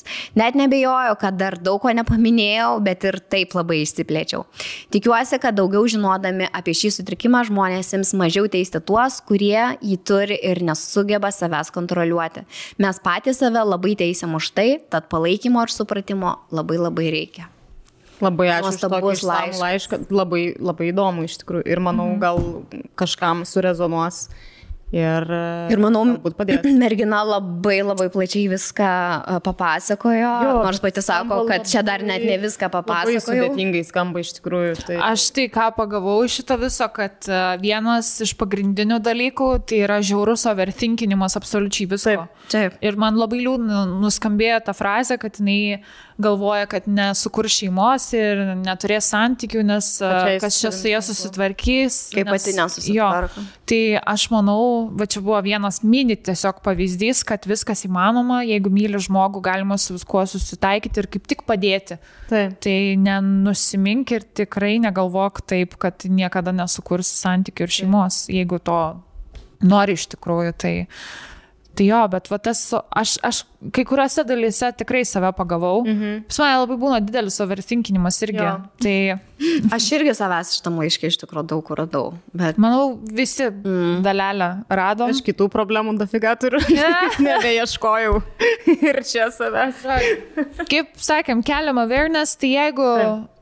skaitant šitus laiškus ir kalbant šitą temą atradot dalį savęs arba atpažįstat labai daug savęs, tai tikrai linkim ir varykit pas specialistus ir pasitikrinkit, gal sužinosit, kur šuo pakastas yra. Jo. Aš pabaigai dar uždarant šitą temą labai noriu tiesiog trumpą ištraukėlę iš vieno laiško dar paskaityti, nes manau tai labai gerai apibendrins. Tai žodžiu, vyrauja nuomonė, kad tai yra sutrikimas ir kai kas įvardina kaip proto negalę, nekartą manęs pačios klausė, kaip su tuo gyvenu. Bet mūsų bendruomenėje daug protingų žmonių, pavargom nuo misconception, pradedame patys garsiau formuoti ir pasakoti, koks yra iš tikro ADHD. Nes jis patampa sutrikimu, kai nėra diagnozuotas ar paskiriamas ne tas gydymas. Kitu atveju tai yra akademikai, startuoliai, savos ryties specialistai, aukštos prabos, tai yra inovatoriai ir naujų tendencijų pradininkai. Mes dažnai matome toliau nei horizontas ir galime puikiai dirbti super stresinėse situacijose. Galim susitelkti 7 valandas ir nudirbti visos savaitės krūvį per vieną vakarą. Tai yra kitokios smegenys ir tragedija nutinka tada, kai iš mūsų reikalaujama būti sistemoje ir būti normaliems. Suma sumarum, tai nėra negalė. Tai taip ir uždarysime šitą temą. Ačiū visiems, kas padėjo. Bravo! Sveiki sugrįžę. Šiandien turim naujus draugus. Mes daug naujų draugų šiandien. Mes tokios daug draugų lengvai susirandam. Lengvai susidraugaunam su Popular girls. Tai mūsų naujas draugas yra NordPass. Kasgi yra NordPass? O tai yra modernus, išmanus būdas, kaip saugoti savo slaptažodžius ir juos kaupti tenai. Ir kaip nekaupti jų galvoje. Taip. Nes juk dažnai susidurėm su ta problema, kad tiesiog pamirštam. Ar jūs dažnai susidurėt? Aš tai labai dažnai pamirštu, jau susikuriu pasvardą, padarau, kad paspaudžiu taip ir aš jau jį būnu pamiršusi. Jeigu tuo metu, kai susikuriu, neužsirašau. Tai šita labai yra mano dažna problema. Labai. Aš tai pamirštu, nes jų aš būna taip su slaptažodžiais, kad daugumą reikia atnaujinti po kažkiek laiko. Man tie atnaujinimai su Facebooku tai būna, Facebooką visada pamirštu. Tai visada man būna į telefoną, turi dar e-mailų begalę ateiti, kad aš vėl iš naujo pasakyšiu tą slaptažodį. Ir tai žiauriai erzina, nes aš visada pamirštu, kiek aš skaičių ar ten kitokių ženklų padedu, nes bandai keisti tą slaptažodį, atnaujinti ir taip gaunasi. Žodžiu, pasaka be galo. Aš būna, kad pamirštu ir tada ten leidžia pasikeisti per e-mailą ir aš tada tiesiog naują susikursiu ir susikuriu ir tai jūsų praeitas slaptažodis. Jūs turite naują ir aš jau žinau savo praeitą, man jau nebereikia, bet jau per vėlų. Ir tada turi per naują galvoti, gerai, aš šitą prisiminsiu, bet dabar reikia kombinacijas šalia ten žodžio keisti žodžio. Ir šiaip, kaip žinia, jeigu turite daug skirtingų paskirų, skirtingose appsuose, skirtingiam reikalam, prisijungimų, tiek prie mailų, Facebook'ai, įrenginiuose, šiaip yra labai blogai turėti vieną slaptažodį viskam, ką aš, pavyzdžiui, dėja turiu, nes mano galva neišneša daugiau atminti. Tai tiesiog, tai yra ir jūsų saugumui, ir jūsų piniginės saugumui, duomenų saugumui ir viskam reikia, kad jie būtų skirtingi. Tai, kad tai būtų įmanoma padaryti, Tai tam yra ši paslauga. Ir kažkur skaičiau rekomendaciją, kad savo pasvarduose, slaptažodžiuose niekada nenaudokite savo vardo pavardės ir gale gimimo datos. Kiek iš jūsų, mūsų mėly žiūrovai, esate tokį pasvardą ir susikūrę? Vardus ir gimimo datas irgi easy galima atspėti. Taip. Tai žodžiu, kad to nebūtų, NordPass jūsų paslaugom. Taip, tai išsaugokite slaptažodžius vienu spustelėjimu. Kas kartą, kai prisijungiate prie naujos svetainės ar sukūrėte naują internetinę paskyrą, NordPass paragina jūs išsaugoti slaptažodžius ir įsimena juos, kad galėtumėte naudoti juos vėliau. Taip, prisijungite automatiškai. Norint prisijungti prie dažniausiai naudojimų paskyrų, nereikia kas kart įvesti prisijungimo duomenų. NordPass tai padarys už jūs. Taip. Ir padėsiu kurti net sudėtingus slaptažodžius, kad nebūtumėt nuhakinti. Tai jie tiesiog sudeda generatorių ir padės jums sukurti sudėtingus ir unikalius slaptažodžius, kaip padaryti. Taip, tai saugi prieiga prie kredito kortelių ir svarbių dalykų. Saugiai laikykite savo kredito korteles ir įveskite jų informaciją pirkdami internetu bei srityje saugus užrašai. Saugokite tokius duomenis kaip Wi-Fi slaptažodžiai, signalizacijos, sistemų kodai ar kitą svarbią informaciją. Taip pat NordPass automatiškai sinchronizuoja visus slaptažodžius jūsų naudojimuose įrenginiuose, tai kompiuteriuose, planšetėse, telefonuose ir tiesiog taupo jūsų laiką ir jums nereikia kiekvieną kartą pildant tą pačią informaciją kiekvienam įrenginyje. Kas yra dar labai smagu, kad NordPass'as padeda tikrinti, ar buvo nenutekinti duomenys. Tai jie turi tokį data breach scanner ir jisai tikrina, ar jūsų slaptažodžiai nebuvo kažkur nulykinti ir ar nebuvo kažkokia informacija išgauta. Tai NordPass dar turi tokį dalykėlį kaip Password Health. Tai įrankis specialiai sukurtas jūsų silpniems, seniems ir pakartotinai naudojamiems slaptažodžiams aptikti. Ką visi mes greičiausiai turime ir darome. O mūsų video aprašyme rasite nuorodą su mūsų nuolaidos kodu, kur galite įsigyti NordPass su labai labai didelė nuolaida. Tai šias paslaugas tikrai reikėtų mums visoms įsigyti. Taip. Ir naudoti, kad nebūtume nulaužtos ir nuhakintos. Aš norėjau, kad būtų labai toks, kaip čia pasakyti, natūralus podcastas. Šnekėsim dabar 8 vakaro yra beveik. Ir mes galvojam dabar pakalbėti naują temą. Tai galvojom kalbėti anksčiau, bet jinai tokia biški liūdnesnė, bet gal padarysim biški linksmesnė, nežinau, pažvengsim iš to, kad daugelis kalba, ypatingai jaunimas, kad sunku šiais laikais susirasti antrą pusę. Susipažinti su antrą pusę, palaikyti santykius, bendravimą su antrą pusę. Būna labai labai daug sunkumų. Kadangi pačios esame santykiuose ir ilgą laiką gan, tai mums sudėtinga kalbėti šią temą, nes laikai pasikeitė. Vat būtent. Todėl paprašym jūsų parašyti laiškų ir norėtume pagvildenti šitą temą ir problemas. Kodėl? Sunku. Taip, nes manau yra keli aspektai. Vienas dažnai pasikartojimas yra tie expectationai per dideli dabar. Ir jie kas metais vis didėja. Aš manau, kad tai yra, kaip bebūtų, dėja pagrindinė problema, kodėl taip sunku. Yra per dideli jūsų lūkesčiai. Nėra tobulų vyrų, jų nerasite. Nuleiskite rankas, yra beprasmiška, jo nėra, tiesiog jis neegzistuoja. Reikia savo pripažinti tai, kad lower your standards. Žinot, kodėl, aš manau, dabar šiaip pasamprotaukime dar prieš tos laiškų skaitimus. Šitas lūkesčių išaukštinimas ir per dideli lūkesčiai, ne? Tai gali būti dėl to, kad dabar labai daug žmonės visko mato iš aplinkos, aplinka stimuliuoja ir dažniausiai visi nori rodyti tik tai, kas yra geriausia. O mano vaikinas man ten padovanojo kelionę, mašiną su Kaspinu, o ten, nežinau, kažką mes darom, keliaujam aplink pasaulį, čia mane blėt ant rankų nešioja ir visa kita. Ir aš manau, kad tai yra viena iš priežasčių, dėl ko tu tikiesi, aš noriu irgi viso šito. Taip, jeigu seniau mes tobulus pavyzdžius matydavom, tarkim, tik tai ten romantiniuose filmuose ir kaip ir, tu supranti, kad tai yra filmas, tai nėra realybė.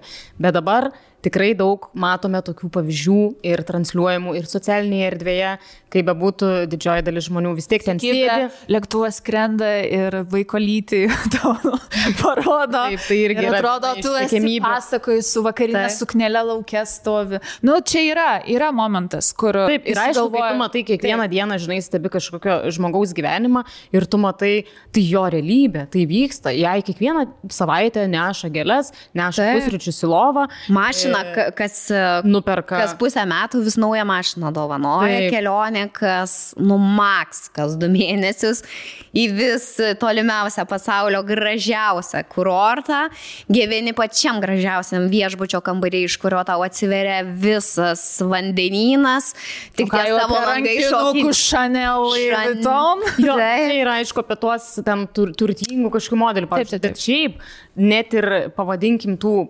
paprastesnių, net ten kažkokių mega milijonierių, bet tikrai yra ir visam pasauliu labai transliuojamas, nu tas labai gražus santykiai, gražus bendravimas, kad nesipyksta, kad ant rankų tą moterį nešioja. Tai normalu, kad tu žiūrėdamas, kad visi atrodo taip gyvena, tu kodėl aš to neturiu? Dabar, o mes čia pakalbėjom, ką moteris apie vyrus galvoja, dabar ką vyrai apie moteris galvoja, prisižiūrėję čia visų šitų. Tai man atrodo, pas vyrus yra labai grožio suvokimas iškreiptas dėl šių laikų ir viso turinio, kurį matom. Manau, čia yra labai didelė problema. Ir grožio suvokimas, bet, pavyzdžiui, aš kalbėsiu iš vyresnės, iš tų vyresnių, sakykime, vyresni vyrai, ką galvoja, kad man reikalinga šalia manęs, kad būtų moteris, kuri būtų visiškai nuo manęs nepriklausoma, kuri dirbtų gerą darbą, uždirbtų ir manęs visiškai pinigų neprašytų, bet ta pati moteris, kuri dirbtų ir save išlaikytų, visiškai pilnai namų ruoša užsiimtų, būtų namų šeimininkė, kiekvieną vakarą vis nauji deserčiukai kažkokie. Nepamirškime ir su kotletukais nepraeisi, čia turi būti. Ir super profesionalumo lovoje. Čia dar, tai viską turi mokėti lovoje. Ir kol esi namų šeimininkė, dar turi seksualiai atrodyti. Taip. Ir išlaikyti savo viską. Taip, ir dar kai tu pati save išlaikai, ateina tam tikras amžius, iš karto ši moteris turi norėti ir vaikų, tau turi norėti, tau kelis vaikus pagimdyti. Ir tuo pačiu irgi save išlaikyti. Taip. Tai daug visokių tokių dalykų. Tai va čia tie lūkesčiai.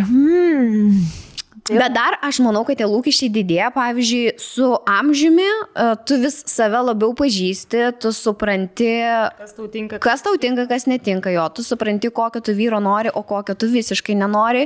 Ir dar su amžium, su tuo, kur tu vis daugiau save geriau pažįsti, tie tavo lūkesčiai irgi didėja. Bet ar tie lūkesčiai būna tie tikrieji ar netikrieji? Bet tame ir esmė. Ir žinot, kas yra, man atrodo, daug ko mes nesvajojame apie kažką ir norim, nes žinot tų visų filmų ir serialų, visų tų scenarijų, kokie čia Richardas Gyras, Julia Roberts paima, žinai. Tai, bet man atrodo, su metais tu jauti, kad tu esi kažko vertas, ne? Taip, kad tavo meilė yra verta, yra kažkokia vertė to, ne? Taip. Ir tas iškreiptas, manau, vertės suvokimas yra, nes ne visi žmonės, manau, tikisi, kad ten turės kažkokį, nežinau, Christian Grey su malūnsparniu, sekso dievo, milijonierių šalia savęs, bet tu vis tiek... Kuris tave norės paimti net, kai tu sergi mėnesinėm, žinai. Kuriam tai ne... Manau, daug vyrų pochų iš tikrųjų mėnesinės. Daug vyrų yra, taip sakėm. Taip. Jo, kad jiem nėra taip baisu, kaip mums atrodo. Ir britku. Nėra tos menkės tokios. Ir raudona rankšluos. Ir jau tikrai praėjo tie laikai, kur moterų vakuot neleisdavo produktų, nes sugės. O dieve. Bet čia tikrai būdavo šitas dalykas. Tai jeigu vakuoji agurkus, kai tau mėnesinės, tai susproks visi stiklai. Prarūks. Nes paleidi bacilą į orą, kažkokią pelėsio geną. Ir aš čia prieš kelias dienas, iš tikrųjų, ne prieš kelias dienas, gal prieš savaitę 2 kalbėjau su mergina, kuri yra apie 35 metus ir sako, šiuo metu aš neturiu vaikino. Ir Ieva, kur man jį susirast, sako, kai aš, pavyzdžiui, netūsinu, kai aš daug dirbu ir kai aš vaikštau tik į sporto klubą. Mėgstu bėgioti, gyvenu tokį ramų gyvenimą, kur man jį, sako, reikia susirasti, kai jau visi mano amžiaus vyrai, dauguma mano amžiaus vyrų yra sukūrę šeimas, turi žmonas. Tai sako, ką man reikia laukti jau tos išsiskyrimų bangos. Sako, mano mano nėra dideli reikalavimai. Man tiesiog reikia, kad mane gerbtų, kad mane mylėtų, kad man leistų dirbti ir kad tas vyras par save išlaikytų. Kad mane gerbtų. Ir kad mėgtų keliauti.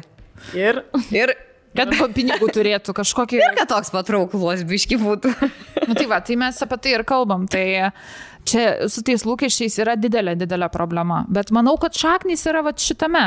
Ko tu daugiau matai, tu daugiau jauties, kad ir esi vertas ir to ir nori. Turbūt, kad taip. Nors vis tiek atrodo, kad su laiku turėtų ir su amžiumi ir tas racionalumas kažkoks ateit, kur turėtum tikrai supras, kad aš pats nesu tobulas, kitas žmogus irgi negali būti tobulas. Nesakau, kad visi čia ieško tik tai tobulų, bet vis tiek man atrodo, kad per daug norima iš tos antros pusės. Jo.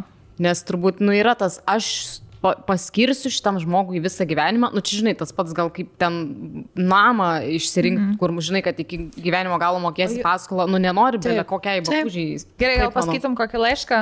Paskaitom. Susiduria dabartinis jaunimas, bandant susirasti antras pusės. Man dar labai patiko vienas merginos laiškas, kuriuo jinai pasidalino ir iš psichologinės pusės jinai pasidalino savo psichoterapeutės žodžiais. Žodžiu, labai geras laiškas. Pradedam nuo šito. Tai gerai. Klausėte, su kokiais sunkumais susidurėme susirasti antrąją pusę. Aš vaikiną šiuo metu turiu, tačiau galiu papasakoti, kaip ir kodėl man buvo sunku susirasti antrą pusę anksčiau. Čia paaiškinimą man pasakė mano psichologė, pas kurią vaikščiojau pernai metais. Žodžiu, aišku, viskas kilę yra iš vaikystės. Kol gyvenau dar pas tėvus iki 19 metų, visą laiką girdėjau tėvus kalbant, kokią aš prasta dukra, galėčiau geriau mokytis. Vidurkis visada svyruodavo tarp 8-9, bet ant tėvų aš vis tiek galėjau dar geriau varyti. Dirbu nuo 15 metų, kol lankiau mokyklą, dirbau vasaromis, taigi tėvams net ne visada reikėjo mane išlaikyti. Stengiausi tikrai būti gera, padėti buityje, nesišlaiščiau pakampėmis, nerūkiau, negėriau, bet jiems vis neužteko. Dažnai gaudavau priekaištų ir rėkimų dėl kažkokių smulkmenų, ypač iš tėčio. Apie vaikino susiradimą mokyklos laikais nebuvo net kalbos. Net neįsivaizdavau, kokio vaikino tuo metu aš noriu. Jei kažkokia simpatija patikdavo, vis turėdavau jam kažkokių priekabių ir tai bandydavau savai įtikinti, kad man tas žmogus netinka. Sakyčiau, kad ir su draugėmis sekėsi gana prastokai, nes aš vis atitoldavau nuo jų, galvodama, kad jos man yra netinkamos draugės. Tada, kai persikėliau studijuoti į kitą miestą, mano dauguma aplinkos žmonių susirasdavo antras pusės, skirdavosi ir vėl susirasdavo meilės, o aš ne. Kaip ir mokykloje, jei kažkokią simpatiją aš turėdavau arba koks vaikinukas čiešindavo, vis turėjau priežasčių, kodėl negalėčiau su juo aš būti. Pavyzdžiui, esu atmetus lietuvių vaikiną, kad per žemas. Arba kad turi stiprų kaimietišką akcentą ir nekalba taisyklingai lietuviškai, arba kad su negražia striukė atėjo į pirmą pasimatymą, arba kad negraži mašina. Žodžiu, po dar poros metų kažkas man nutiko, matyt, tapau kažkokią paprastesnę, mažiau kabinėjausi prie žmonių, pasimatymuose nesikabinėdavau mintyse, kaip žmogus valgo ar kokiu akcentu kalba. Buvau susiradusi vaikiną, po to kitą, tačiau su jais nepavyko išlaikyti jokių santykių.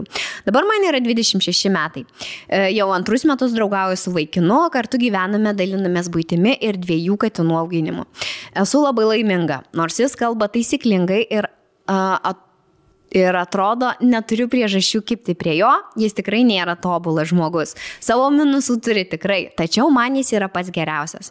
O dabar, kad nebūtų dar ilgesnis laiškas, tiesiog pasakysiu, kad dėl kitų priežasčių pernai metais lankiausi pas psichologę. Benarpliodamos mano galva išsiaiškinome tokį dalyką, kuris man buvo labai įdomus ir net nebūčiau pagalvojusi, kad taip galėjo būti paaiškinama. Taigi, psichologė man paaiškino, kadangi tėvai reikalavo, kad aš būčiau tobula dukra, kabinėdavosi prie įvairiausių smulkmenų, kaip nagus nusidažiau, kad nusidažiau nagus, kodėl indų nesuploviau po vakarienės, kad indus blogai suploviau, kokią čia suknelę užsidėti ir taip toliau, tai ir aš pradėjau į kitus žmonės žiūrėti taip, lyg jie turi būti tobuli, ko iš manęs tėvai reikalavo. Ir jei netitinka bent maža kažkokia smulkmena, jau tas žmogus vadinasi man yra netinkamas ir prastas ir negaliu su juo būti. O atitolus nuo tėvų ir pradėjus gyventi savarankišką gyvenimą, gaudavau vis mažiau iš jų priekaištų, nes iš tikrųjų labai mažai su jais ir bendraudavau. Grįždavau tik per šventes dažniausiai. Ir supratau, nebūtina man būti tobulai, visada pasitempusiai, galvojančiai kiekvieną žodį, kad mane mylėtų draugai ar vaikinas, tada ir pati pradėjau atlaidžiau žiūrėti į kažkokias smulkmenas tiek vaikinuose, tiek drauguose. Dabar turiu smagią kompaniją, su kuria leidžia laisvą laiką, vaikiną, kurį labai myliu ir jaučiuosi jų visų labai mylima.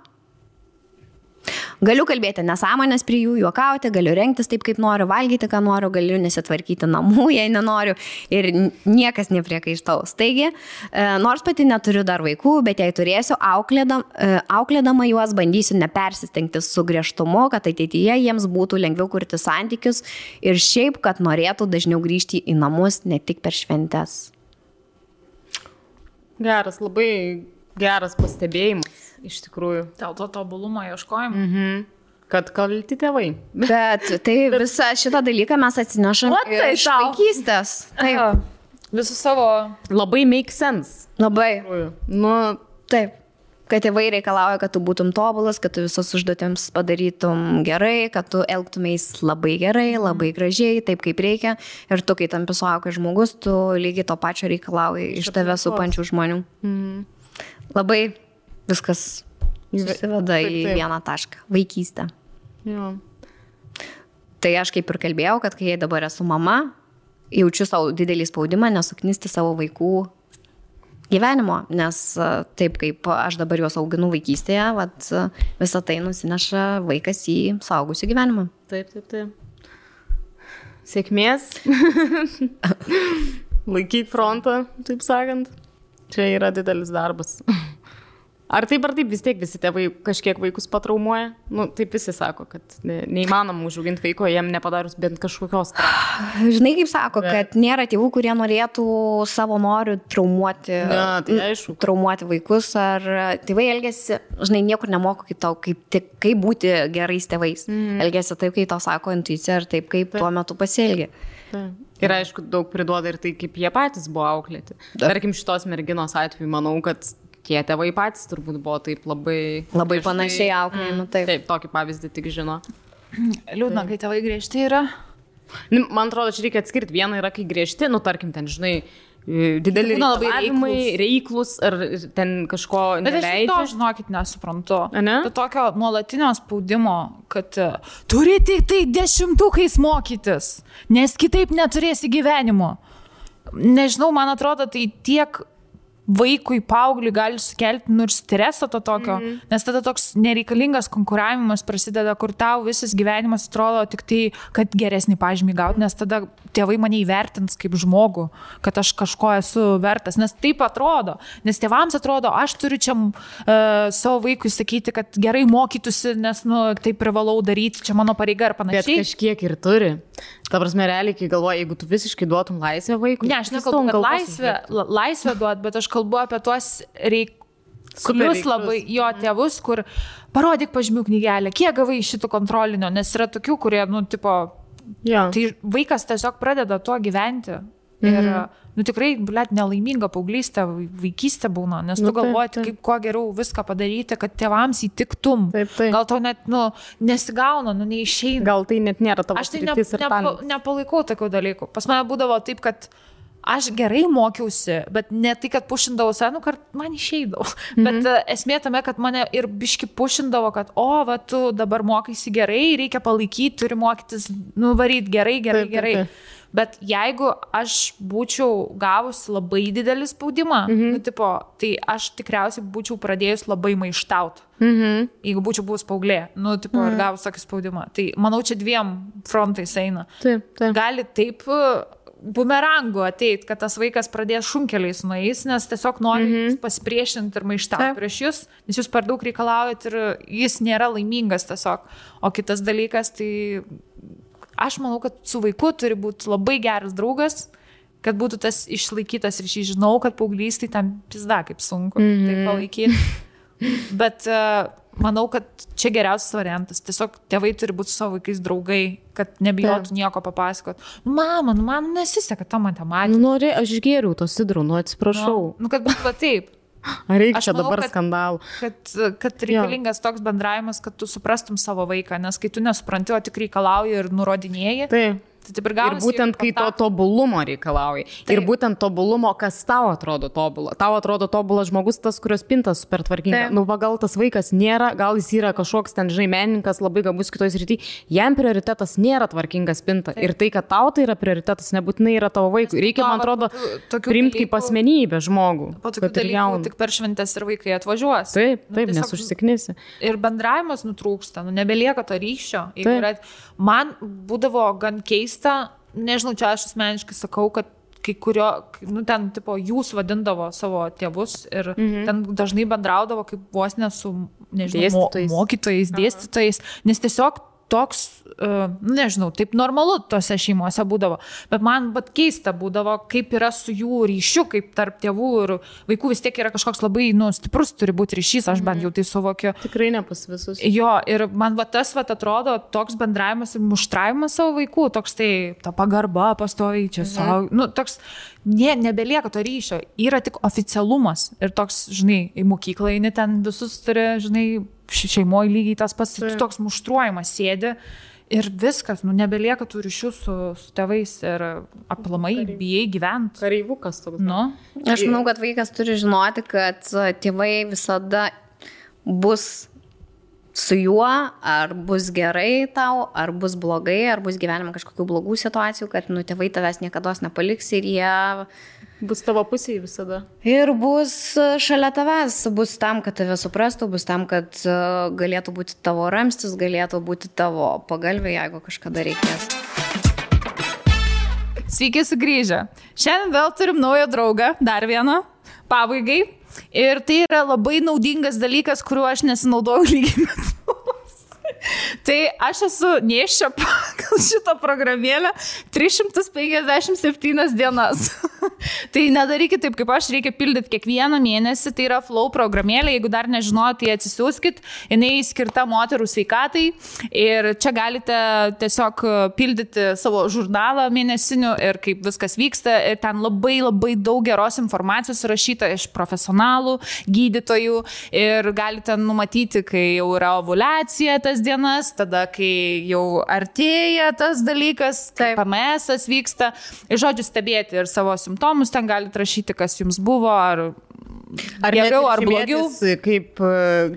Kaip kraujavimas vyksta. Iš tikrųjų labai padeda, jeigu tu nori pastebėti, nežinau, ar kažkokias ligas, pakitimus. Tai, ir ypatingai, kai ateini pas daktarę ginekologą, jinai tokių tavęs klausinėja, tam, pavyzdžiui, kiek laiko tau prieš mėnesinės krūtis skaudėjo, ar buvo taip, kad tau pilvas skaudėtų, o tu esi staiga toj programėlėj pasižymėjos, pavyzdžiui, kad tau tą mėnesį labai labai skaudėjo, pavyzdžiui, pilvo šonas. Ir dar nustato, pavyzdžiui, kai žymi reguliariai, jeigu žymi, ne taip kaip aš, savo visą mėnesinių ciklą, tai tau nustato, kiek maždaug vidutiniškai dienų trunka tas ciklas ir kiek dienų trunka pačios mėnesinės ir visą tai gali matyti ir gydytojui papasakoti, jeigu yra kažkokių problemų ar pakitimų ir panašiai. Žodžiu, super duper programėlė. Naudokit, tikrai, nuoširdžiai. Tai yra 3 metus iš eilės. Šita programėlė užima 1 vietą visame App Store sveikatos ir fitneso kategorijoje.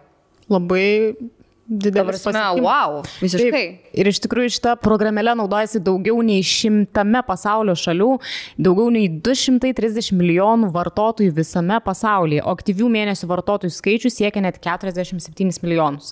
Tai iš tikrųjų įspūdingas. Ir turime žinių, ogi įmonė Flo ieško darbuotojų.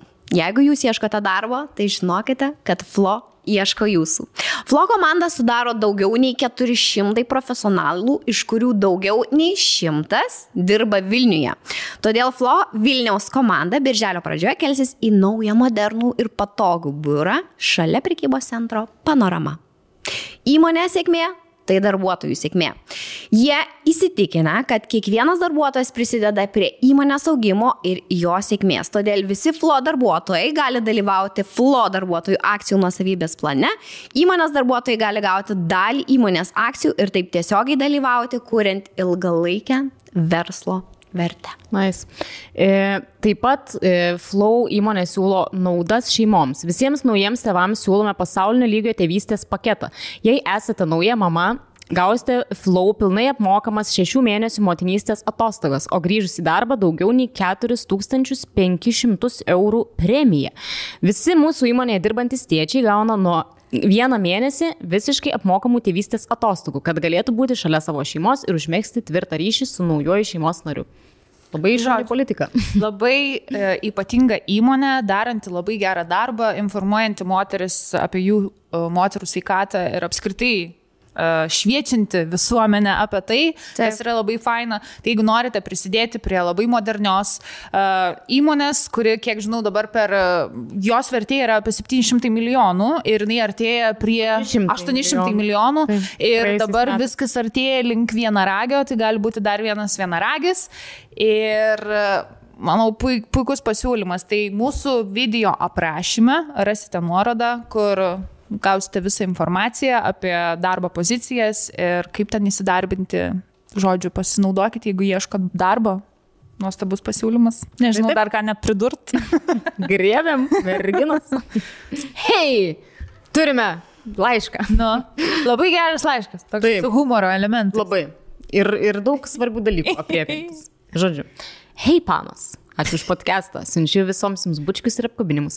Laiškas netrumpas, bet išliejau savo širdeliai susikaupusi skaudulį, kad nors visi sako, kad esu protinga, faina, apsiskaičius ir tikrai cool pana, o bernai netgi sako, jog esu mažiausiai 8, dėja, bet su bernais man kraupiai nesiseka. Na, tik su bernais draugais sekasi, o su bernais ne. Kad 8, tai kodėl iš vis vertiname? Katleris rado šitą nesąmonę. Nu, bet palikime tai kitiem kartam šį pasipiktinimą. Bet Katleris patentavo Lietuvoje. Taip. Nes po jo užvedė šitą bjaurią madą. Ir visi pradėjo vertinti balais visus. Siaubas. Kartais juokinga. Kartais juokinga, bet ne kai vertina tave. Bet ne kai papuoli tarp šeškės, tuomet nebejuokinga tavo. Nu iš vis. Žodžiu, vieniša esu jau daugiau nei 3 metus.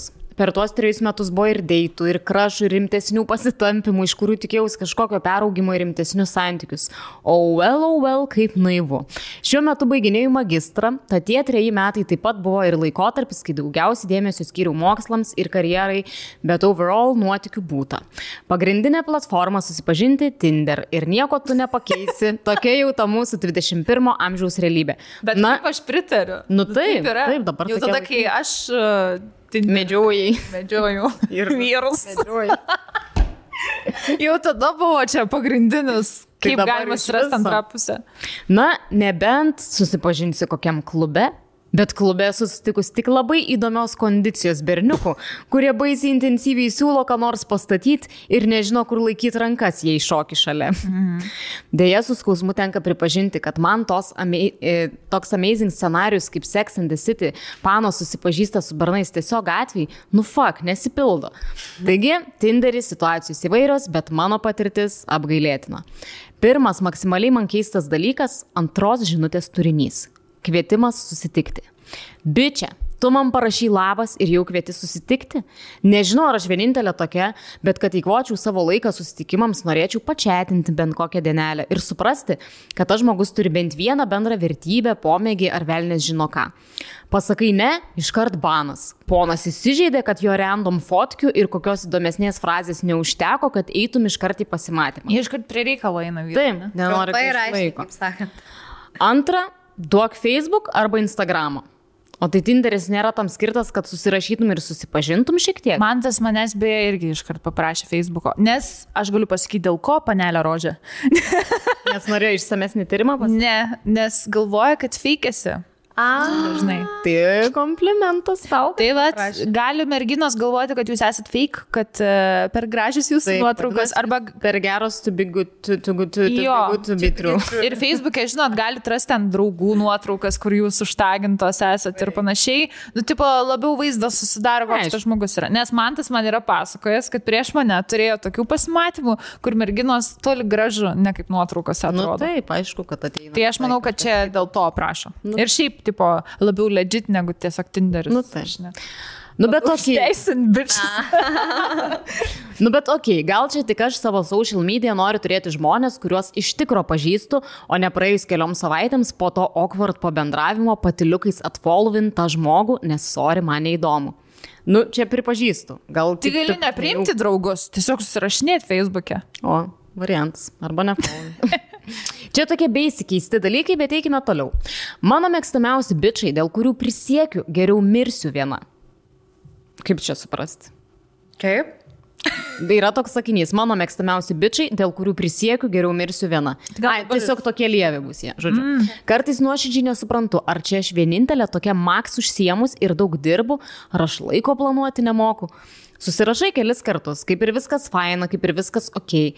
Man egzaminas, draugiškai informuoju, kad sorry, intensyviai mokausi, liko kelios dienos, noriu pasiruošti, atrašysiu po egzamino.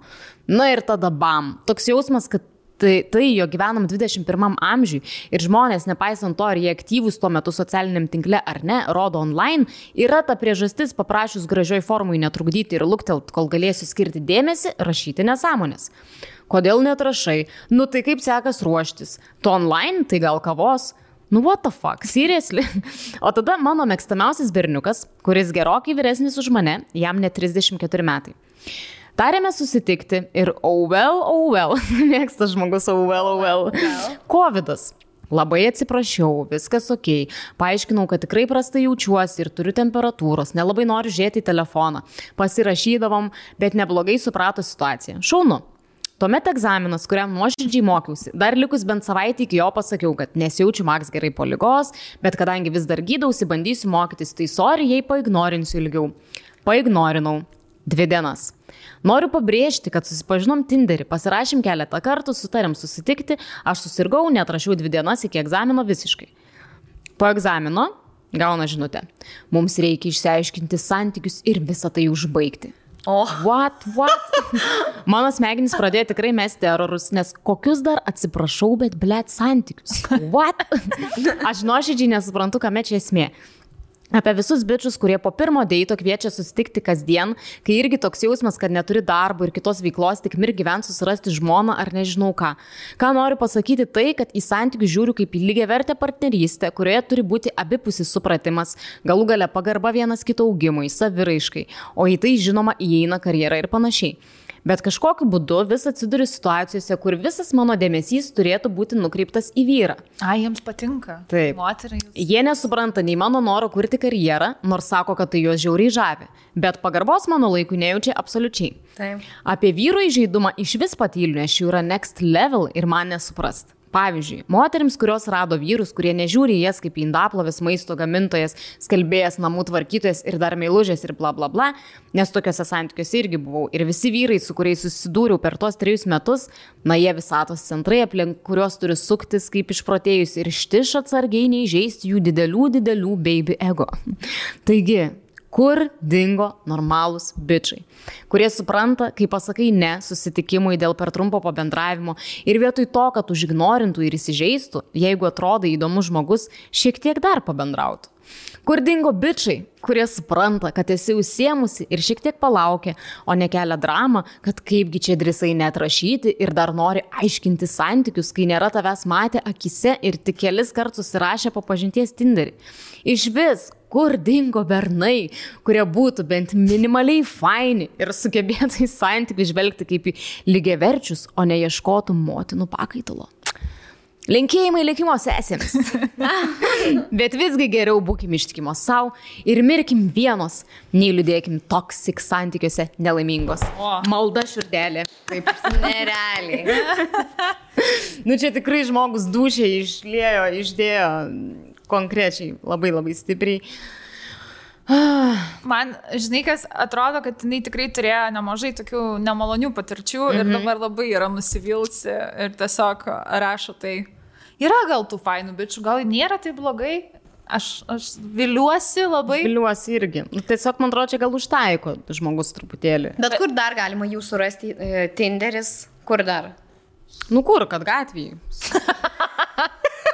Mes jau esam kalbėję. Taip, kad yra tų būdų. Yra pagal pomėgius. Čia, žinai, gal labiau kalbėjom apie burelius, pradėkime lankyti kvėpavimo pratimus, nežinau, bet eina labiau kalba apie tai, kad nėra ko surasti, o ne kaip jo surasti. Nu, kad tipo maža pasiūla. Bet tai yra teisybė, moterų Vilniui, norėjau sakyti, Lietuvoje daugiau negu vyrų. Kiek tam 1,5 moters vienam lietuviui tenka? Taip. Tai ta viena kažkur vietos. Pusė, bet po pusę. Ir vienos kojos, kitos galva ir nėra to vyro. Čia yra, pastebėjau šitą laišką dar kelius momentus. Pirmas yra, kad vyrai labai greitai įsižeidžia šitoj vietoj. Pastebėjot? Taip. Ypatingai jeigu moteris ignoruoja šiek tiek. Nu, tipo, kad aš dabar neskiriu viso dėmesio tau, nes aš turiu savo gyvenimą. Tai vyrui tai nepatinka. Bet vyrui gal čia atrakcija, kad jam yra faina, kad jį šiek tiek ignoruoja. Nu, matai, bet šiuo atveju tai ne. Kaip mergina pasidalino, kaip tik jiem labai nefaina ir jie dėl to išdeda santykis nori. Taip, arba aiškinti santykis. Kas labai juokinga yra. Yra tokių, gerai, dabar yra kategorijos vyrų, išanalizuokim. Yra tie vyrai, kurie yra labai įžeidus. Ir rašo tokius dalykus, mums čia reikia įsiaiškinti, kaip tu drįsti vos man neatrašyti ir panašiai, nes, kaip jinai rašė, yra visatos centrai. Tai viskas turi suktis apie juos, kai susipažįsta, ne? Tik tai bendravimas.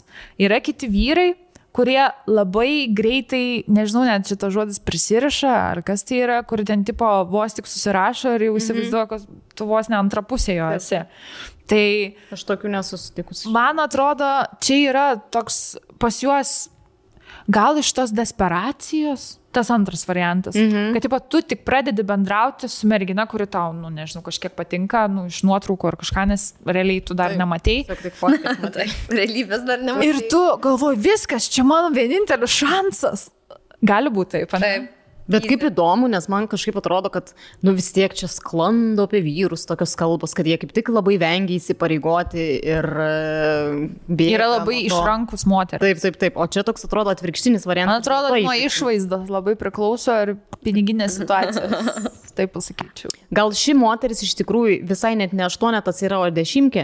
Taip, 8 pati laiko gal teisingai. Ir gal jinai yra labai graži ir tie visi vyrai jau iškart nori ją savintis. Nu, žinot, gali ir toks variantas būti. Ir dėl to labai liūdė, jeigu jiem taip greit nepaina kortą.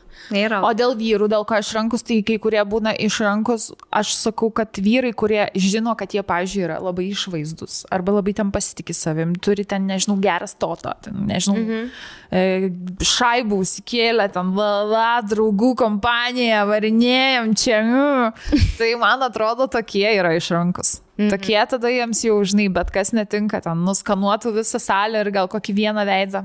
Šitą gal nieko. Taip, čia esu sutikus tokių bernų šlikščių. Mes kalbėjome apie tai, kad būtent tokie vyrai ir dažniausiai žodžio nepripažįsta. Ir jie nepratę prie tokio žodžio, kad kažkas nesikaria jam ant kaklo, kad iš karto nepuola jais į santykį. Bet tuo pačiu jie patys nepuola su bet kuo. Jo, bet ne tik su bet kuo, bet net neįvertina moters kaip asmenybės, bet jie labiau į kitus dalykus žiūri. Labiau įvertina ją balais pagal grožį. Jo, tai man atrodo iš to dėl yra išrankus. O yra ir kategorija vaikinų, kurie, gal nėra tokie ten išvaizdus, ar ten, nežinau, apsirengę stilingai labiausiai, ten nusimanantis, ar ten, žinai, kažkaip labai jau ten turtingai gyvenantis. Ir aš manau, kad yra tokių gal nelabai pasitikinčių savimi kategorija, tie, kurie labai greit prisiriša ir kur įsivaizduoja, ko nėra.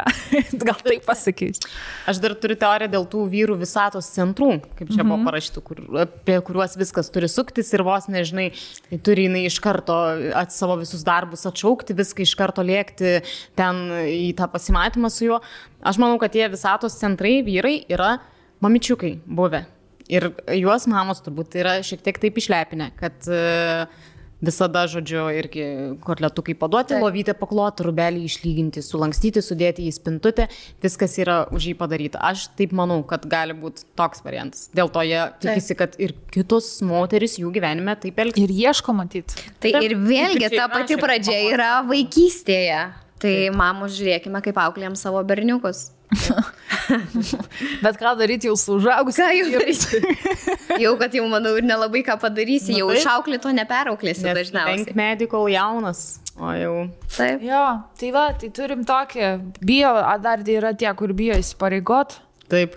Yra ir tie, kuriems. Aš gavau vieną tokią įdomesnę žinutę privačią.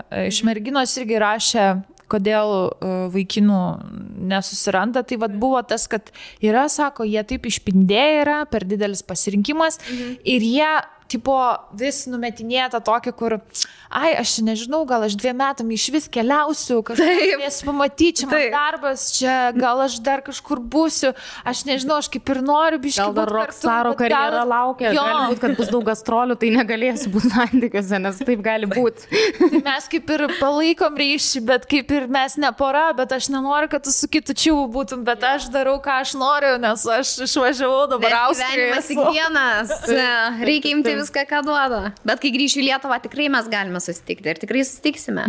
Tai va, būna ir tokių labai daug vyrų. Ir sakė, čia viena iš pagrindinių priežasčių, kad yra tas išpindėjimas per didelio pasirinkimo. Patys įsivaizduokit, mes tą patį Tinderį, kaip pavyzdį, čia yra nužmogėjimas, kai pagalvoja, ne, jeigu jau labai filosofiškai apie tai galvoja, kad tu tiesiog renkiesi. Parduotuviai. Kaip parduotuvėje žmogų. Ir tu nieko apie jį nežinai. Tai yra tiesiog jo bio užrašas ir jo nuotrauka. Ir tu tiesiog... Bet gal tas žmogus, žiūrėt, tavo vienintelis, bet tau nepatiko akių spalva arba nosis. Ir prasvaipinai savo likimo šansą. Tai va, tai čia toksai bank žaidimas, sakyčiau, tas Tinderis, nes galbūt tikrai praskrolinai, prasvaipinai savo gyvenimo meilę ar ten soulmate. Kaip bet kita vertus, jeigu nebūtum tam Tinderis vaipinus, gal tu iš vis net nebūtum galimybės turėjus iš vis, žinai, prasilenkti su to žmogum gatvėje. Vis tiek šansų. Aš su Mantu nebūčiau prasilenkus gatvėje, tikriausiai. Ne. Gal ir mes kažkada kalbėjome apie tai, sakau, jeigu mes ne per Tinderį būtume susipažinę, kur mes būtume, pavyzdžiui, susipažinę? Bare kažkaip vis tiek. Renginį. Paįdavai į tuos klubelius, juk pakrutindavai ten už pakaliuką tose. Bet būtų sunkiau. Nemanau, kad Mantas, Manau, Mantas būtų atvažiavęs į Londoną į pasirodymą, o tu būtum ėjus kaip į komiko pasirodymą ir tuomet... Nebūčiau ėjus, nejau ne vieną kartą. Taip, tuomet būtum sėdėjęs pirmą eilę ir Mantas būtų tave pastebėjęs ir po renginio nuėjęs ir paklausęs, arba barmeno būtų paprašęs, kad atnešk man tos iš pirmos eilės 3 vietos merginos telefono numerį. Grinai taip ir būtų. Grinai va taip va ir būtų. Jeigu lemta, vadinasi lemta. Kažkaip būtų. Jo, jeigu lemta, tai tikriausiai ir nepraskrolinė to šansą. Taip, bet tarkim, sutiksi kažkur kitur, gal parduotuviai ten susistabdys tave. Arba nutrenks. O dabar, pavyzdžiui, merginos nesijaučia. Toks juodesnis. O pavyzdžiui, merginos nesijaučia dabar keistai, jeigu jas tiesiog užkalbina gatvėje arba parduotuvėje arba kažkur. Aš manau, kad beveik to nebėra. O nėra taip, kad bičiai bijo, kad bus iš karto atstumti, nes moterims tai jau yra taip nenormalu, kad tipo vyras ateina ir kažko reikalauja iš tave.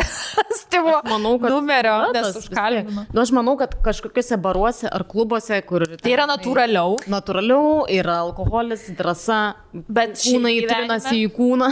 Bet šiaip, kad tiesiog gatvėj, blaivę galvą vidury baltos dienos, aš nežinau, ar dar šiais laikais vyksta tas... Bet mūsų laikais, kai mes buvom rinkoje, kaip čia privažiuodavo mašina. Privažiuodavo mašina, atsidarydavo langas ir sakydavo, sveika, ten gal susipažinkime. Bet prie manęs man visai neseniai buvo, aš einu iš sporto klubo, einu į tokį tolimesnę stovėjimo aikštelę ir irgi privažiuoja čiuvakas, atsidaro langą ir sako, sveika, gal susipažinkime. Nice. Sakau, sveiki. Dėja, jau nenoriu. Prie manęs kažkuria diena, aš beje tiesiog labai ėjau pikta, tiesiog namo, nes ten reikėjo staiga grįžti. Ir tiesiog buvau visai sutus ir labai piktai ėjau ir jau prie pat namų, prie manęs toks Volt išvežiotas, su ta kuprinė. Ir aš, tikrai tokia, matus iš veido, kad tikrai aš nenusteikus čia dabar bendrauti kažką. Ir jis kažką matau, nori man sakyti, gerai, sustoju, gal, neranda kažkokio namo. Ar galėtume mes susipažinti. Aš sakau, ne, atsiprašau, sakau, tikrai nenoriu. Ir, tikrai dar pikta. Jis, bet o gal vėliau? Bent numeriais apsikeiskim, kad galėtume pabendrauti. Ir man taip... Atsiprašau, nenoriu. Taip pat jautiesi, kaip Maksimo eini ir ten gelbėkit vaikus, kai nors net kartu kviečia, kur visada, aš atsiprašau, neturiu laik, jau paaukojau. Toks nemalonus jausmas, nors nori. Taip, bet ir teko atstumti tą žmogų, kuris, tai va čia buvo toks labai man neįprastas, patirtas po gal 15 metų, kad gatvėje, žinai, kažkas pasakytų. Bet va, įsivaizduojat, kiek vyrai jie to... iš moterų neatsakymų, kiek gauna. Tu visada viliesi, galbūt šitas mano šansas ir jinai pasako ne. Ir įsivaizduot, kaip jiems sunku tiesiog pirmiem žengti šitą žingsnį, vat, kad ir kiek jam reikėjo drąsos, kad sakytų atsiprašau, bet jis užsakymą vežė, tai tuo metu jau... Tai va, tuo labiau, tai įsivaizduoji. Su ta kuprinė, volto ta didelė. Ir jeigu vat vieną kartą pasakė, nenoriu su tavim susipažinti, antrą kartą pasakė, mes vėliau galim. Tik apsikeis numeriais. Aš atsimenu dabar, kai buvau Barcelonai ir mes buvom ten tą paskutinį vakarą ir aš pradėjau kalbėti, buvo italas vaikinas. Ir jis tiesiog ten kažką kalba su manim ir jau mano viena draugė. Matai? Ai, taip. Sakau, ką tu, blėt, padarai? Prie manęs šiaip vyrai neprieina. Leis man dar patirti tą jausmą. Jo, ką reiškia, kai žmogus nori su tam pašnekėti. O kaip jisai reagavo? Žvengt pradėjo. Sako, viskas gerai. Bet toliau kalbėjo ar nebe? Jos mane nusitampė. Jo. Tas draugės. Jo. Buvo normalus pokalbis. Aš čia tikrai neflirtau su nieko. Tiesiog, kaip sekasi? Normalus pokalbis. Mes jau esame apie tai kalbėję. Kai esi ilgą laiką santykiuose, yra malonu pakalbėti ir su kitu vyru. Prabanga kalbėti su kitu vyru. Gerai, tai apipavidalinant šitą visą situaciją Lietuvoje su antros pusės ieškojimu, tai yra gan liūdna, bet įmanom. Taip, labai tiksliai apibūdinai. Jo, bet aš manau, ką mes ir pasakėme pradžioje šio segmento, kad, taip, jau tų labai nerealistiškų lūkesčių reikėtų atsisakyti. Tiesiog suprasti, kad nėra tobulų žmonių. Nebus jis, net jeigu atrodo tobulas, vis tiek išlys. Nenuskinsim jų iš tikrųjų tų žvaigždžių, žinokit, nuo dangaus. Pasirodo nerealu. Bet yra iš tikrųjų kažkokie 3 punktai, ko užtenka, kad galėtų būti geri santykiai. Pagarba. Meilė, pagarba, rūpestis. Šitie? Ne. Vienas ir šviesa. Supratimas? Ne. Bendri interesai. Taip. Bent kažkokių bendrų interesų. Kad laikui bėgant, tu, žinai, galėtum leisti laisvalaikį, bent vieną turėti bendrą interesą. Nežinau, sportas, teatras, kinas, kažkokia aistra jūs apjungianti. Tada bendra draugų kompanija. Tai nebūtinai jie turi iš pat pradžių bendri, bet kad sueitų vaibai. Ta prasme, kad laikui bėgant, čia labiau tai, kas reikalinga išlaikyti ilgą santykį. Kad laikui bėgant, žodžiu, jūs galėtumėt turėti savo, žinai, ratą žmonių, kur abu gerai jaučiatės ir leidžiat laiką. Taip. Ir trečio dalyko, neatsimenu. Pagarba. Bet man atrodo, kažkas apie pinigus buvo. Bendra paskola. Gal kažkoks panašus tas finansinis statusas? Ne. Va, prisiminiau. No. Bendras tikslas. Bendras tikslas, bendra svajonė, kažkas, nežinau, ar tai būtų, žinai, vaikai, ar tas pats namas su paskola, kažkas, ko jūs kartu galėtumėt siekti. Aš kaip indų mamos šnekėjau su panašiu finansiniu statusu. Žinai, tose šeimose, kur suveda. Let, aš čia pasakiau. Ne, bendras tikslas. Bendras tikslas. Ir iš tikrųjų net reikia visada išsikelt vis daugiau tų tikslų bendrų, kad jeigu tu pasieki tą tikslą, pavyzdžiui, ir nebėra ko siekti. Bendras vaikas toks ilgalaikis, žinai, labai, nes paskui reikia auginti. Bet tarkim, tu turi tikslą ten, tarkim, nežinau, pasistatyti namą, ten stato to namą, ten siekia labai ir stovi tas namas, viskas, nebėra ko siekti, išsiskiria tikslai. Vat kaip būna. Sodo namas yra. Užauga tas vaikas ir dar. Tada yra sodo namas. Ar Yra Palangoj namas. visada gali upgrade'inti, arba, pavyzdžiui, pirti įsirengti, žinai. Taip, sandėliuką. Baseiną išsikasti. Šiltnamis, ūkinis pastatėlis. Taip, nu, bet esmė, žodžiu, kad turi būti bendri interesai, bendras tikslas. Dar viena bendri mašina. draugai. Dabar, kai sakėjai apie bendrą draugų kompaniją, prisiminiau tą laišką, kur mergina rašė, kad draugė nuviliojo jos vaikiną ir buvo bendra draugų kompanija, bet žodžiu atimė ir vaikiną ir visą tą bendrą draugų kompaniją. Gal nereiktų tos bendros draugų kompanijos? Gal reik turėt savo Gal vietoj kažką. jos įdėkim pagarbą. Aš už pagarbą. Taip, aš irgi visiškai. Ir tie bendri interesai, aš ten juos irgi darbiški taip kažkaip, kad rūpestis gal. Nu, gal vienas būtų bendras interesas. Nu vienas. Žodžiu, kad neknistų proto man. Ir duotų babkių. Tikrai indų mama įsikūnijo. Jaistė. Aš juokauju, aišku. Gerai, Oi. smagu čia buvo. Taip. Tiksime už 2 savaičių. Taip, taip. Taip. Bus vasara jau. Ir taip vasara dabar jau. Nu, dar dabar ne. Vasara. Kai žiūrit podcastą jau vasarą. Dabar yra 31 gegužės, jūs žiūrėsit birželio pradžią. Visą dieną lyjo šią vasarą. vasarą. Beveik. Tai saulės šilumos linkiu. Lyjo šiandien. Šiandien vienintelė diena po savaitės, kai nelyjo. Va, o man. Saulės šilumos daugiau linkiu ir Tik norime pasakyti, kad dabar yra 21:01. Jau kai kas lovyti. Perkaito tiesiog. Gerai. Ate. pagarbos visiems.